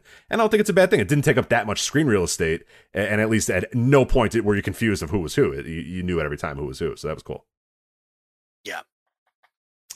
All right, so that is GLEAT, that is All Japan, and that is Noah. That has been one of our largest Japan segments we've done in quite a while, at least talking non-New Japan. But one last thing, actually. Why isn't it GLEAT? Well, I think it might be. I don't know what it is anymore, Joe. No, if it's okay, so if the argument is great or GLEAT, why GLEAT? Why not GLEAT? Yeah. Because if GREAT is great, wouldn't GLEET be GLEAT? Joe, I have no idea. We asked somebody that speaks Japanese, and they said they have no idea either. And then they asked somebody else, and that person said they don't know either. So I don't know anymore. I don't know, and I don't care anymore. Yeah. Which is a bad sign. I mean, it would be nice for them to say, hey, here's how you pronounce our company's name. But it is apparently still up for debate. It's one of the classic things where we say, okay, we need clarification here. So we ask somebody that knows Japanese, and then they make it even more confusing than it ever was before. So, I don't know. GLEAT, great, I don't know. Call it bankrupt in 6 months. New Japan Resurgence. We'll quickly talk about New Japan here and then move on to some other stuff here. New Japan is running a show August 14th in Los Angeles. This had been reported a few weeks ago. I don't know if we had talked about it before on the show, but it is called New Japan Resurgence. First match announced is going to be Jay White defending his never openweight title against David Finlay, which is a pretty fun match with a lot of history behind it. What do you think of this announcement here? I think they're going to sell it out. They sold a lot of tickets. They sold half the tickets. Then they announced this match, and they sold a bunch more. Yeah, I think they're down to, I want to say, maybe a quarter left. I feel like they sold like another 1,000 tickets or something like that. So, yeah, not some hokey fucking half attendance in fucking Osaka. Okay, this is the real deal. They're going to say, and I think if they do that, they have the option to open up some more seats. So I wasn't sure how this was going to do, but they're off to a good start. And they've only announced one match. So, and it's not the main event, obviously. Oh, I don't assume. I don't assume, but who knows? Yeah, I've heard that there's some other big names that haven't been announced yet, but that are probably going to be coming over. Yeah, well, based on the ticket sales, I'm sure they're going to, Yeah, hey, here's your ticket, but don't. We'll just wait. This is why if it sells out, then hey, you're gone. Yeah, this is why you don't buy blind tickets. Right. You show me. Yes. Show me what you're giving me. Right. Okay. The show could have more energy if it doesn't sell very well, but if it sells out, yeah, that high energy that might could be a once in 100 opportunity to see right. it. Right. Somebody. Yeah. So, but if it sells out, then hey, he might be staying home for the weekend. So. It might hang out at home. Yeah, it might hang out at home. No one needs a 14-hour flight. Yeah. Yeah, so that's a lot of history. Jay White and David Finlay. So they'll do it for the Never title. That's a cool match. I think what's Finlay 1-7 or something against White or something like that, or maybe no win. No, one win or no win. I thought it was one, but actually, let me clarify here just to make sure. And they have excellent chemistry, those two guys. So, let's see here. Finlay singles matches. Oh, Finlay beat him in New Japan Cup this year, so that's the one win. That's the one win, right? Yeah. So what is it, 1-8 or something? It is. Oh, sorry. David Finlay got a win in the first match they ever had together in September of 2015. So David Finlay got one. Jay White. So Jay White's got 1, 2, 3, 4, 5, 6, 7, 8, 9, 10 wins to David Finlay's 2 wins. Right. So it's 10-2. Yeah. Finlay won the first and the last.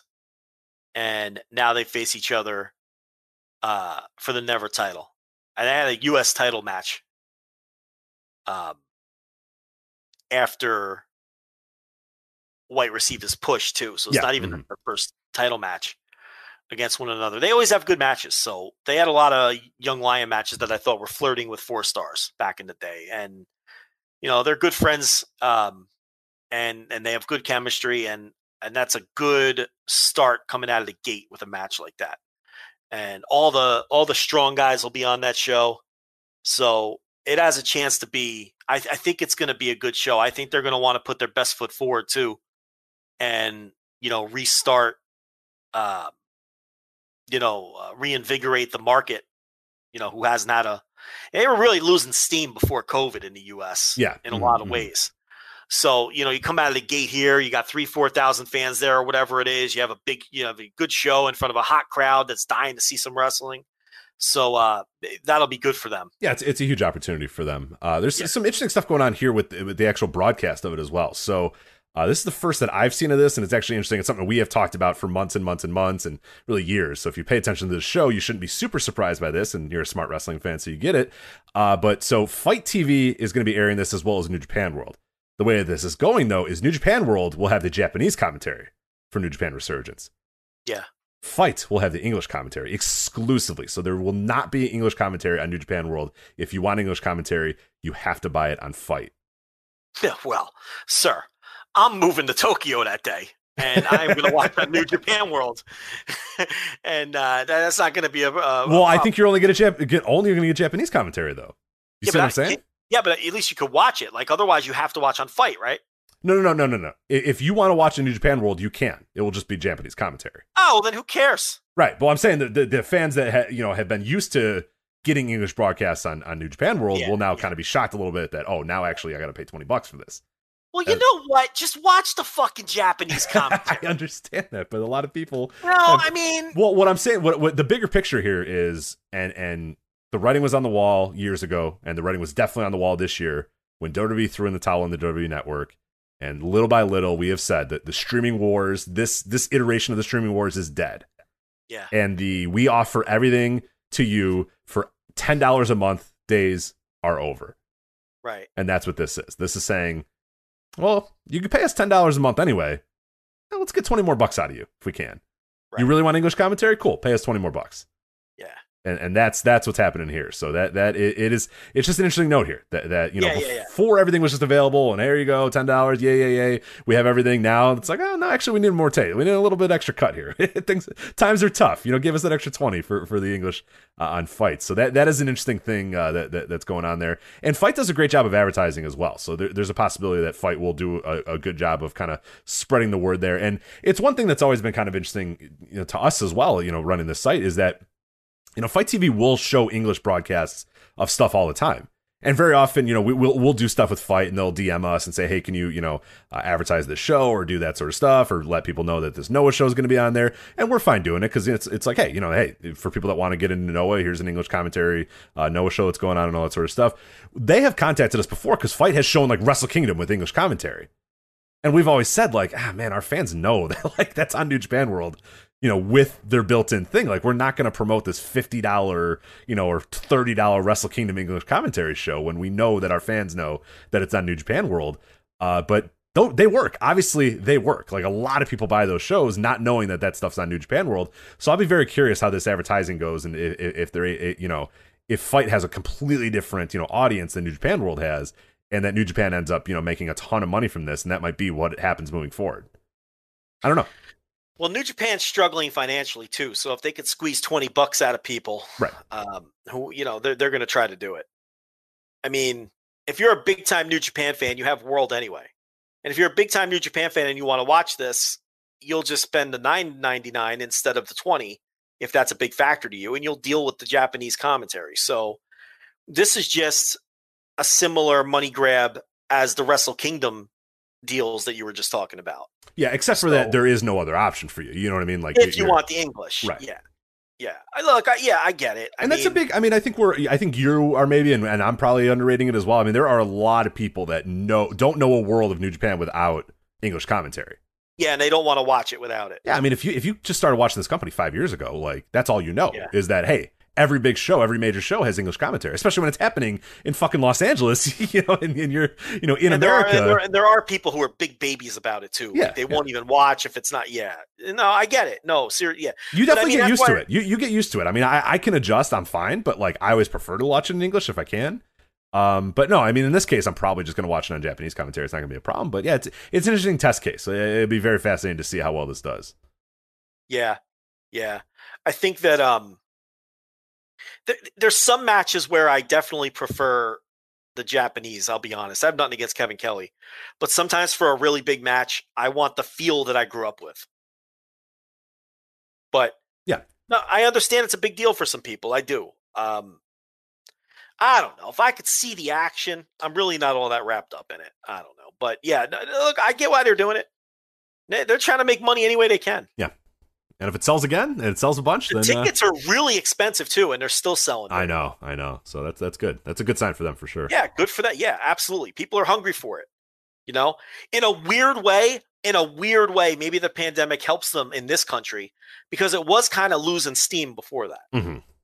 And they weren't really always putting their best foot forward. And now it's like, well, they really they burnt out America. If you combine all the ROH stuff too, like dude, there was shows where I was just like, I'm sick of seeing like fucking Sonata. Yeah. Like, you know what I mean? Like I got bored of it. I was just like, damn, there's New Japan guys all over the show again. And like I saw Ishii like 7 times live for like a 2-year span, which I mean, Ishii's great, but I was like, you know what I mean? It kind of burnt me out a little bit on those guys. So they didn't feel special for a while. Now they feel special again. Like this match happening in America feels special.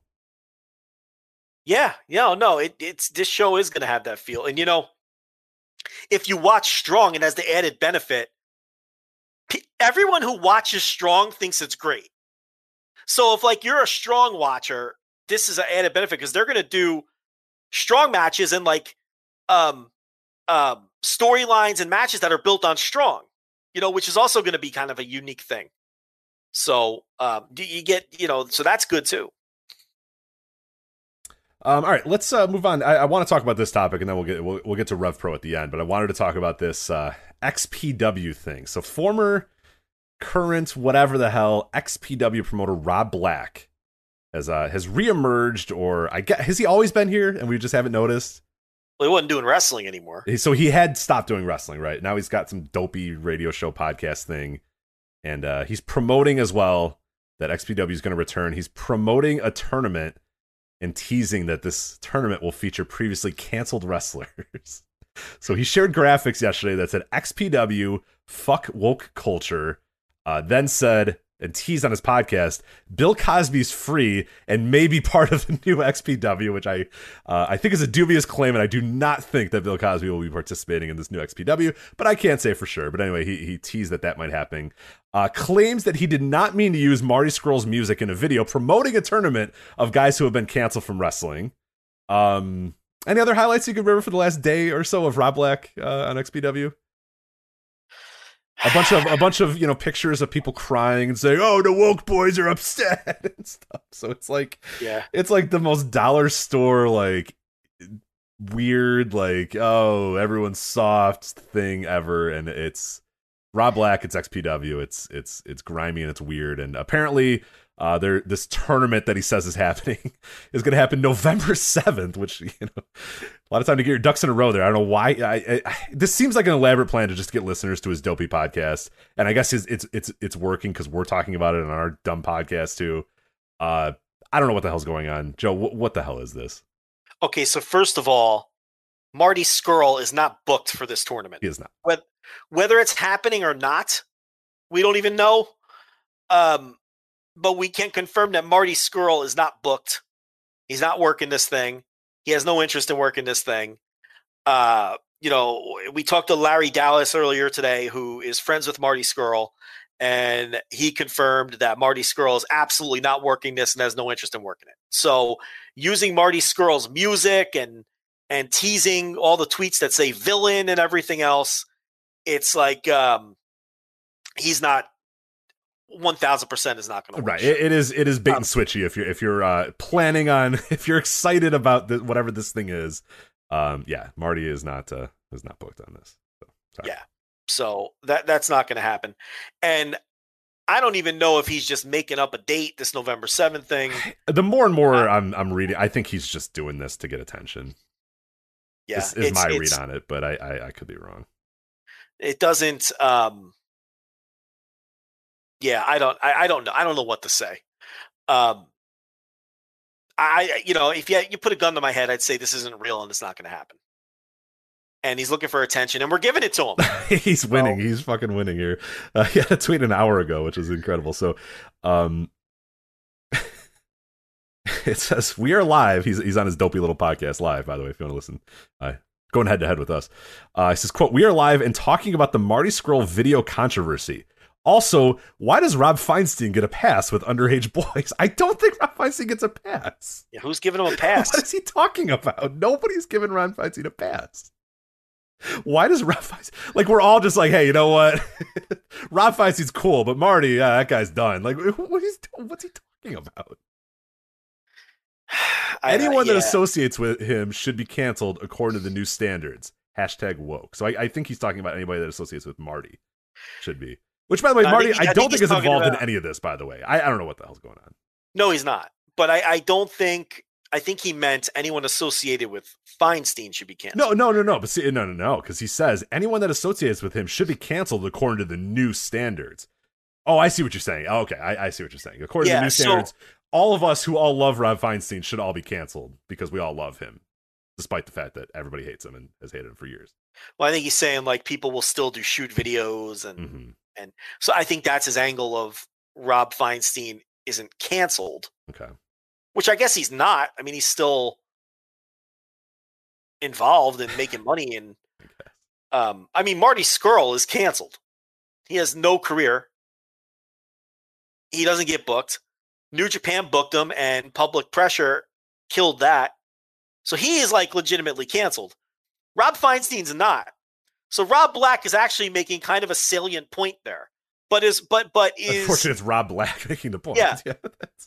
But is Rob Feinstein, like, do people like him? No.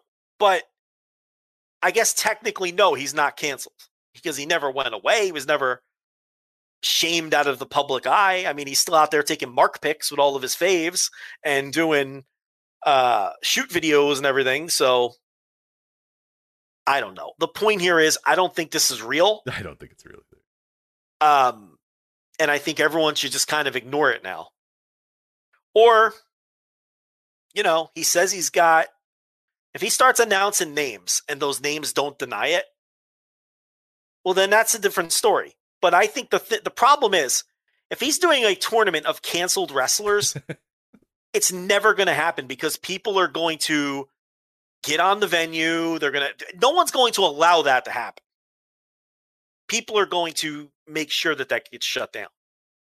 So, I don't know. What a weird fucking story. It's so strange. Yeah, my life was a lot better before I discovered that. Who's going to take that booking? Like, yeah, it's like, who would take it? Like, Sabu would take it. Sabu will take any booking. Yeah, for sure. Joey Ryan everybody that ran Drake Wirtz's, like, Bikers for Child Trafficking show or whatever. Bikers not for child trafficking or whatever. Maybe they'll work it, too. So I don't think Drake would take that because he's, like, religious guy now. I don't think he'd work for a pornographer.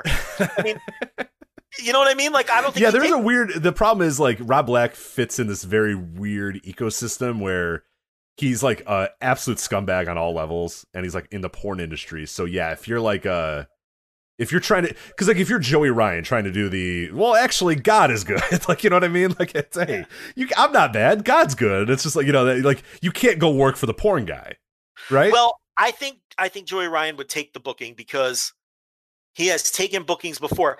I think Joey Ryan gets off on people making sure, like I think he gets off on taking bookings and then public pressure removing the booking, and then he gets to complain about it.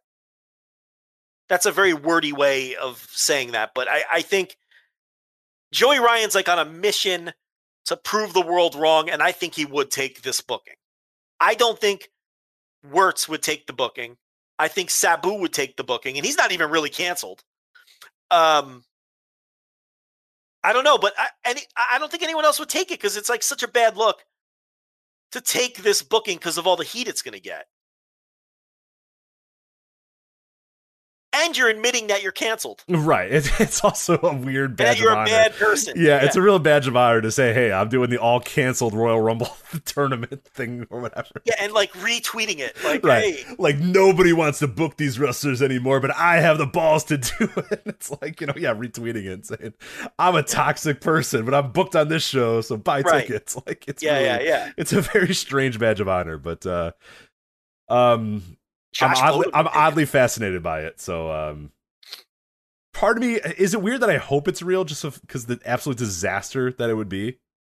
Oh, I want it to be real. I mean, that like the perverse part of me really wants it to be real because it's just because, like you said, the mechanisms of like booking those guys, like Rob Black calls you for, hey, I'm doing this show of all guys that got canceled, and you're like, yeah, sure, I'm there, man. Sounds perfect. Like, yeah, he's gonna go back to the LA Sports Arena for this, like he did for XPW. Is that thing still around? They probably knocked down the LA Sports Arena. Isn't he saying it's like in Rochester or something? I don't know. I have no idea. It's like, we're giving this way more attention than it. I'm fascinated by it because it's so ridiculous. Here's the big thing: Marty Scurll is not on this show, and will not be on the show. Yeah.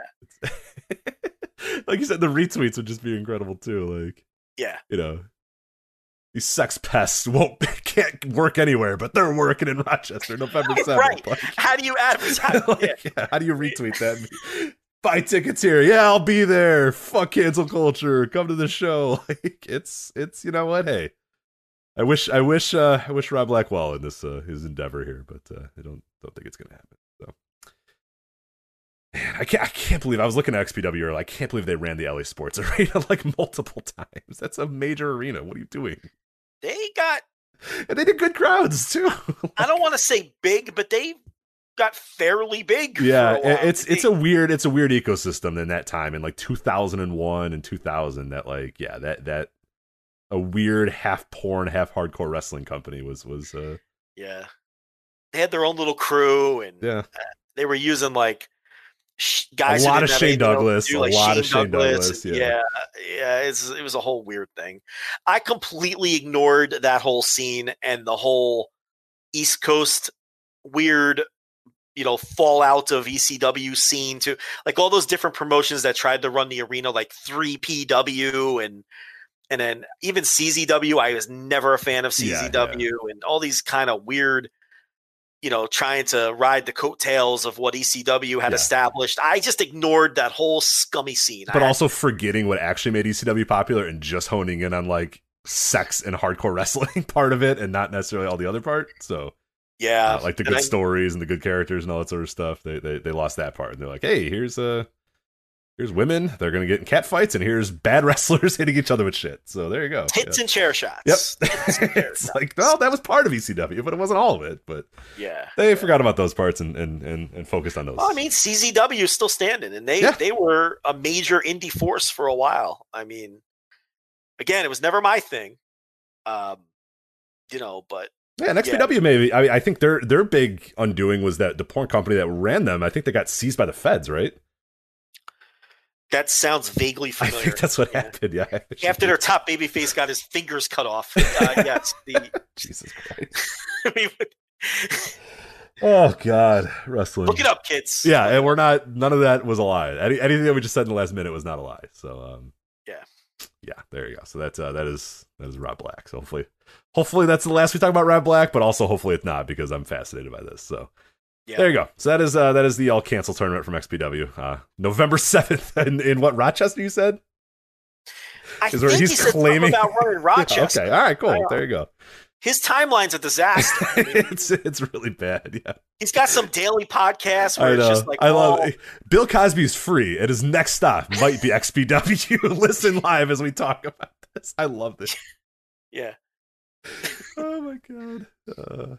Jesus Christ. What if he does book Bill Cosby? Hey, credit where that's a big booking, no matter what, in any era. That's getting the Cos. That's a big. What kind of material would Cosby do these days? Gonna get out there and do prison material? I was gonna say. Is he gonna do that? He can't do Jello pudding cup things anymore, so I don't know what he's. Yeah, I don't know what the prison observations. Like, what's he gonna do? I don't know. Yeah, I'm not sure what a comedy hour with the Cos is these days, but there you go. I'll tell you what Cosby won't be doing: his old Spanish Fly bit that he used to do in the 70s. Yeah, no. Pretty much all of the 70s material, I think, has to probably go by the wayside. So He literally had a famous bit that was about Spanish Fly, which is the old school name for like roofies. Yeah. Mm-hmm. Which is what he was really doing. Yep. To women. Yeah. I watched. I remember I watched a video where somebody was like, "Well, this video takes on a very weird context," and he's just like, "Yeah, he's joking about it," and then I put it in the drink, and then I can do whatever I want. And everyone's like, "Oh!" It's like, oh my god, this guy did it! Like right after this comedy show, he definitely did that to somebody. Like Jesus Christ, right. Like exactly. minutes after the show ended, he did this to somebody. Oh my god! Like.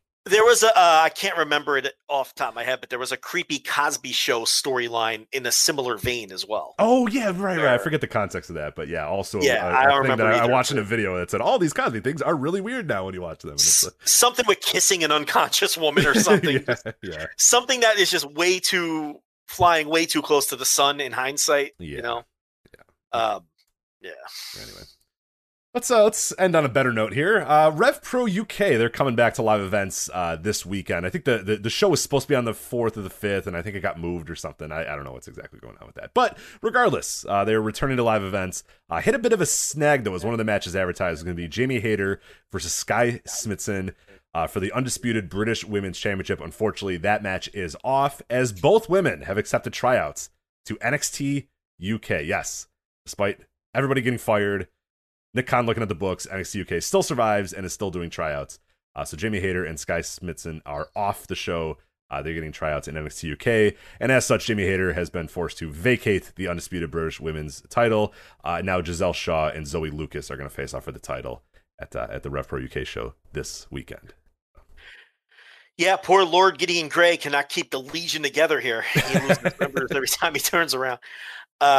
Yes, Giselle Shaw to the rescue once again until they inevitably sign her too. I think Rev Pro should just dump their women's division. I mean, the thing about it is they can't keep anybody. The talent pool is incredibly thin at this point due to a million different factors. And Rev Pro's fan base isn't the kind of fan base that's going to like reject that or complain about it. You know what I mean?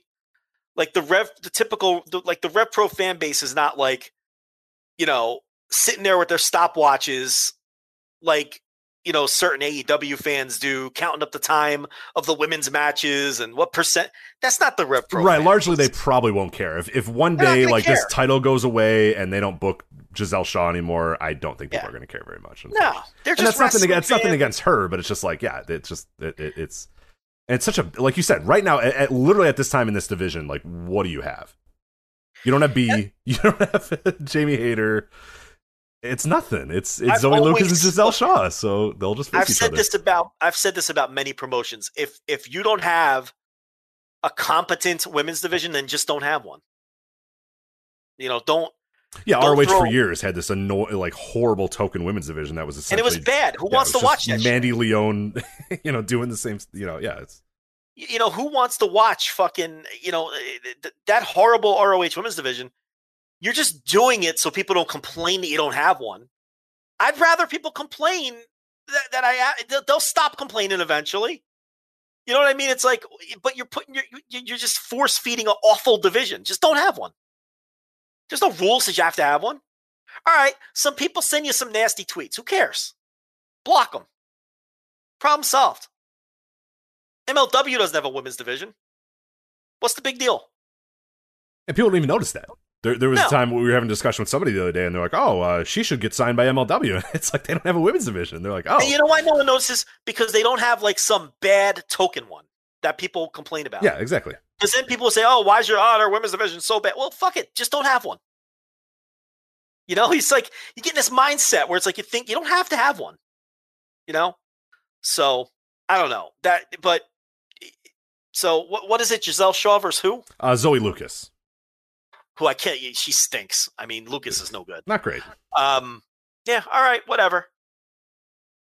What else is on this show? Yeah, so otherwise on the show, the main event, Southside Heavyweight Title Tournament Final, 30-minute Iron Fist match. What can you tell me about an Iron Fist match, Joe? I have no idea. I didn't know it was a... Well, it's Ricky Knight Jr. versus Dan Maloney, so I like the names. Of that tournament. But yeah, I don't know what a 30-minute Iron Fist match is. So is that a typo? Is it just an Iron Man match? I think it's just an Iron Man match. Okay. I don't know. Because I think I read somewhere Iron Man. Oh, so maybe it's just I copy and pasted it and it's all right. I don't know. I'm going to work under the premise this is an Iron Man match, but the winner of this, the original plan was they would then face Will Ospreay, who is the Rev Pro, the British heavyweight champion, I think they call it. And then they're going to merge the two titles because Southside doesn't exist anymore. So that's kind of was the idea. But we're going to find out when Will Ospreay can come back and wrestle. He might have to vacate the Rev Pro title, depending where his health is at. So, they had said months ago that at one of the first live shows with fans, Will Ospreay would address the crowd and address all of that. So we'll find out. Yep. But the winner of this could be facing Will Ospreay in a title unification, which either way they go, it'll be good. You got a Great British Tag League A block match. So that thing is getting started here with Lycos Jim, Kid Lycos and Lycos 2 versus Destination Everywhere, Connor Mills and Michael Oku. Is on there, where the aforementioned Gideon Gray, he'll be seconding Chris Ridgway here, and he's going to be facing Robbie X. You have Chakra versus Chantel Jordan, Lee Hunter versus Big Guns Joe. It's a show. Yeah, some guys doing some things. Yeah, Doug Williams, Kenneth Halfpenny, Sean Jackson versus Brendan White, Callum Newman, and JJ Gale. So that opener could be good. Yeah, if that's indeed the match order. Doug Williams back in the mix. I was never a huge Doug Williams guy, but he's a name at least. And it's got Callum Newman and JJ Gale. I'm really high on JJ Gale. I think he has a chance to really be a guy. Callum Newman, of course, is the Will Ospreay protege, who I think is ahead of where Will Ospreay was at the same age, if you can believe that. So that's high praise. Yeah, this is all about the main event. And you've got the Tag League match, which is a decent matchup. But yeah, this is all about the main event. Robbie X, Chris Ridgway could be okay. And we'll see if they do any angles or anything. And we'll see if Will Ospreay's there. Yeah. I was going to say, these shows take up a whole different tone if Will's on these shows regularly. Because without him, it's a little rough. I mean, they don't have all their usual guys on here, to be fair. Yeah, but some of them, like some of the empty arena ones got a little rough once Ospreay was back in Japan, for sure. But that's happening this weekend. I'm not sure about streaming and whatnot, but that is happening, so I'm sure we'll have some details. I'm sure it'll be on their streaming service in some form. Yeah. Maybe not live, but and I don't know. Yeah, I don't know any details on how to watch it live or anything either. So. Yeah, I think it's Live at the Cockpit 51, I believe is it. So what it says here is that it was supposed to be on Sunday, April 5th, and is now on Sunday, June 7th. Okay. Well, that's encouraging. Yeah. Well, now it's on June 7th. That's not right either. So they haven't updated their website. Yeah, because that's a month ago. Yeah. So I don't know. I think it's happening this weekend, but who the hell knows? So yeah. There you go. Great website. Great stuff. All right. Anyway, that's it for the show. So there, we talked about this stuff. Patreon.com/Voices of Wrestling. It is the first day of the month. The best time to subscribe. I got a Thursday tier reviews. Joe is back. People have been asking, clamoring, when are the Thursday tier reviews coming back? They're back, baby. I posted them today. I got stuff coming up. Slammiversary synopsis, looking at the 2007 and 2008 Slammiversary main events. That is coming up soon. I'm doing a special on the Stars and Stripes challenge, where Lex Luger body slams Yokozuna. I have found WWE Network has the entire thing, so we'll watch stars of the NFL, quote unquote stars of the NFL, the NBA, and other sports try to slam Yokozuna. So we'll talk about all those stars and the USS Intrepid and all that stuff. So that'll be a fun little thing that'll come on the morning of July 4th. So that little America celebration there as I watch the Stars and Stripes challenge. So that is all coming up this week on patreon.com/Voices of Wrestling. Everything we do, you can listen to the show live. People that listen live, they're $10 subscribers. They know they're listening live right now. No Dopes chat room. You can do all that at patreon.com/Voices of Wrestling. A deep dive coming your way. Hopefully pretty soon. We're collecting all the matches, getting everything together for that, but that should be awesome. If you've never listened to a deep dive, it's essentially Joe and I going absolutely insane on a certain topic, whether it's we've done stuff about I'd like to talk to Tom Angle, the UWF tag team titles, Joshi and the WWF, the J Crown. We go insane. These are very long shows. We watch a ton of matches. We do it more detailed than anybody else can do it.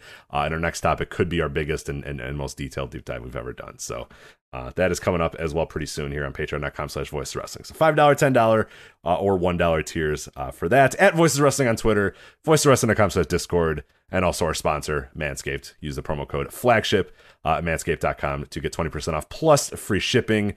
And that's it for us. So for Joe Lanza, I'm Rich Craich. We'll talk to you next time on the Voices of Wrestling Flagship Podcast. Take care.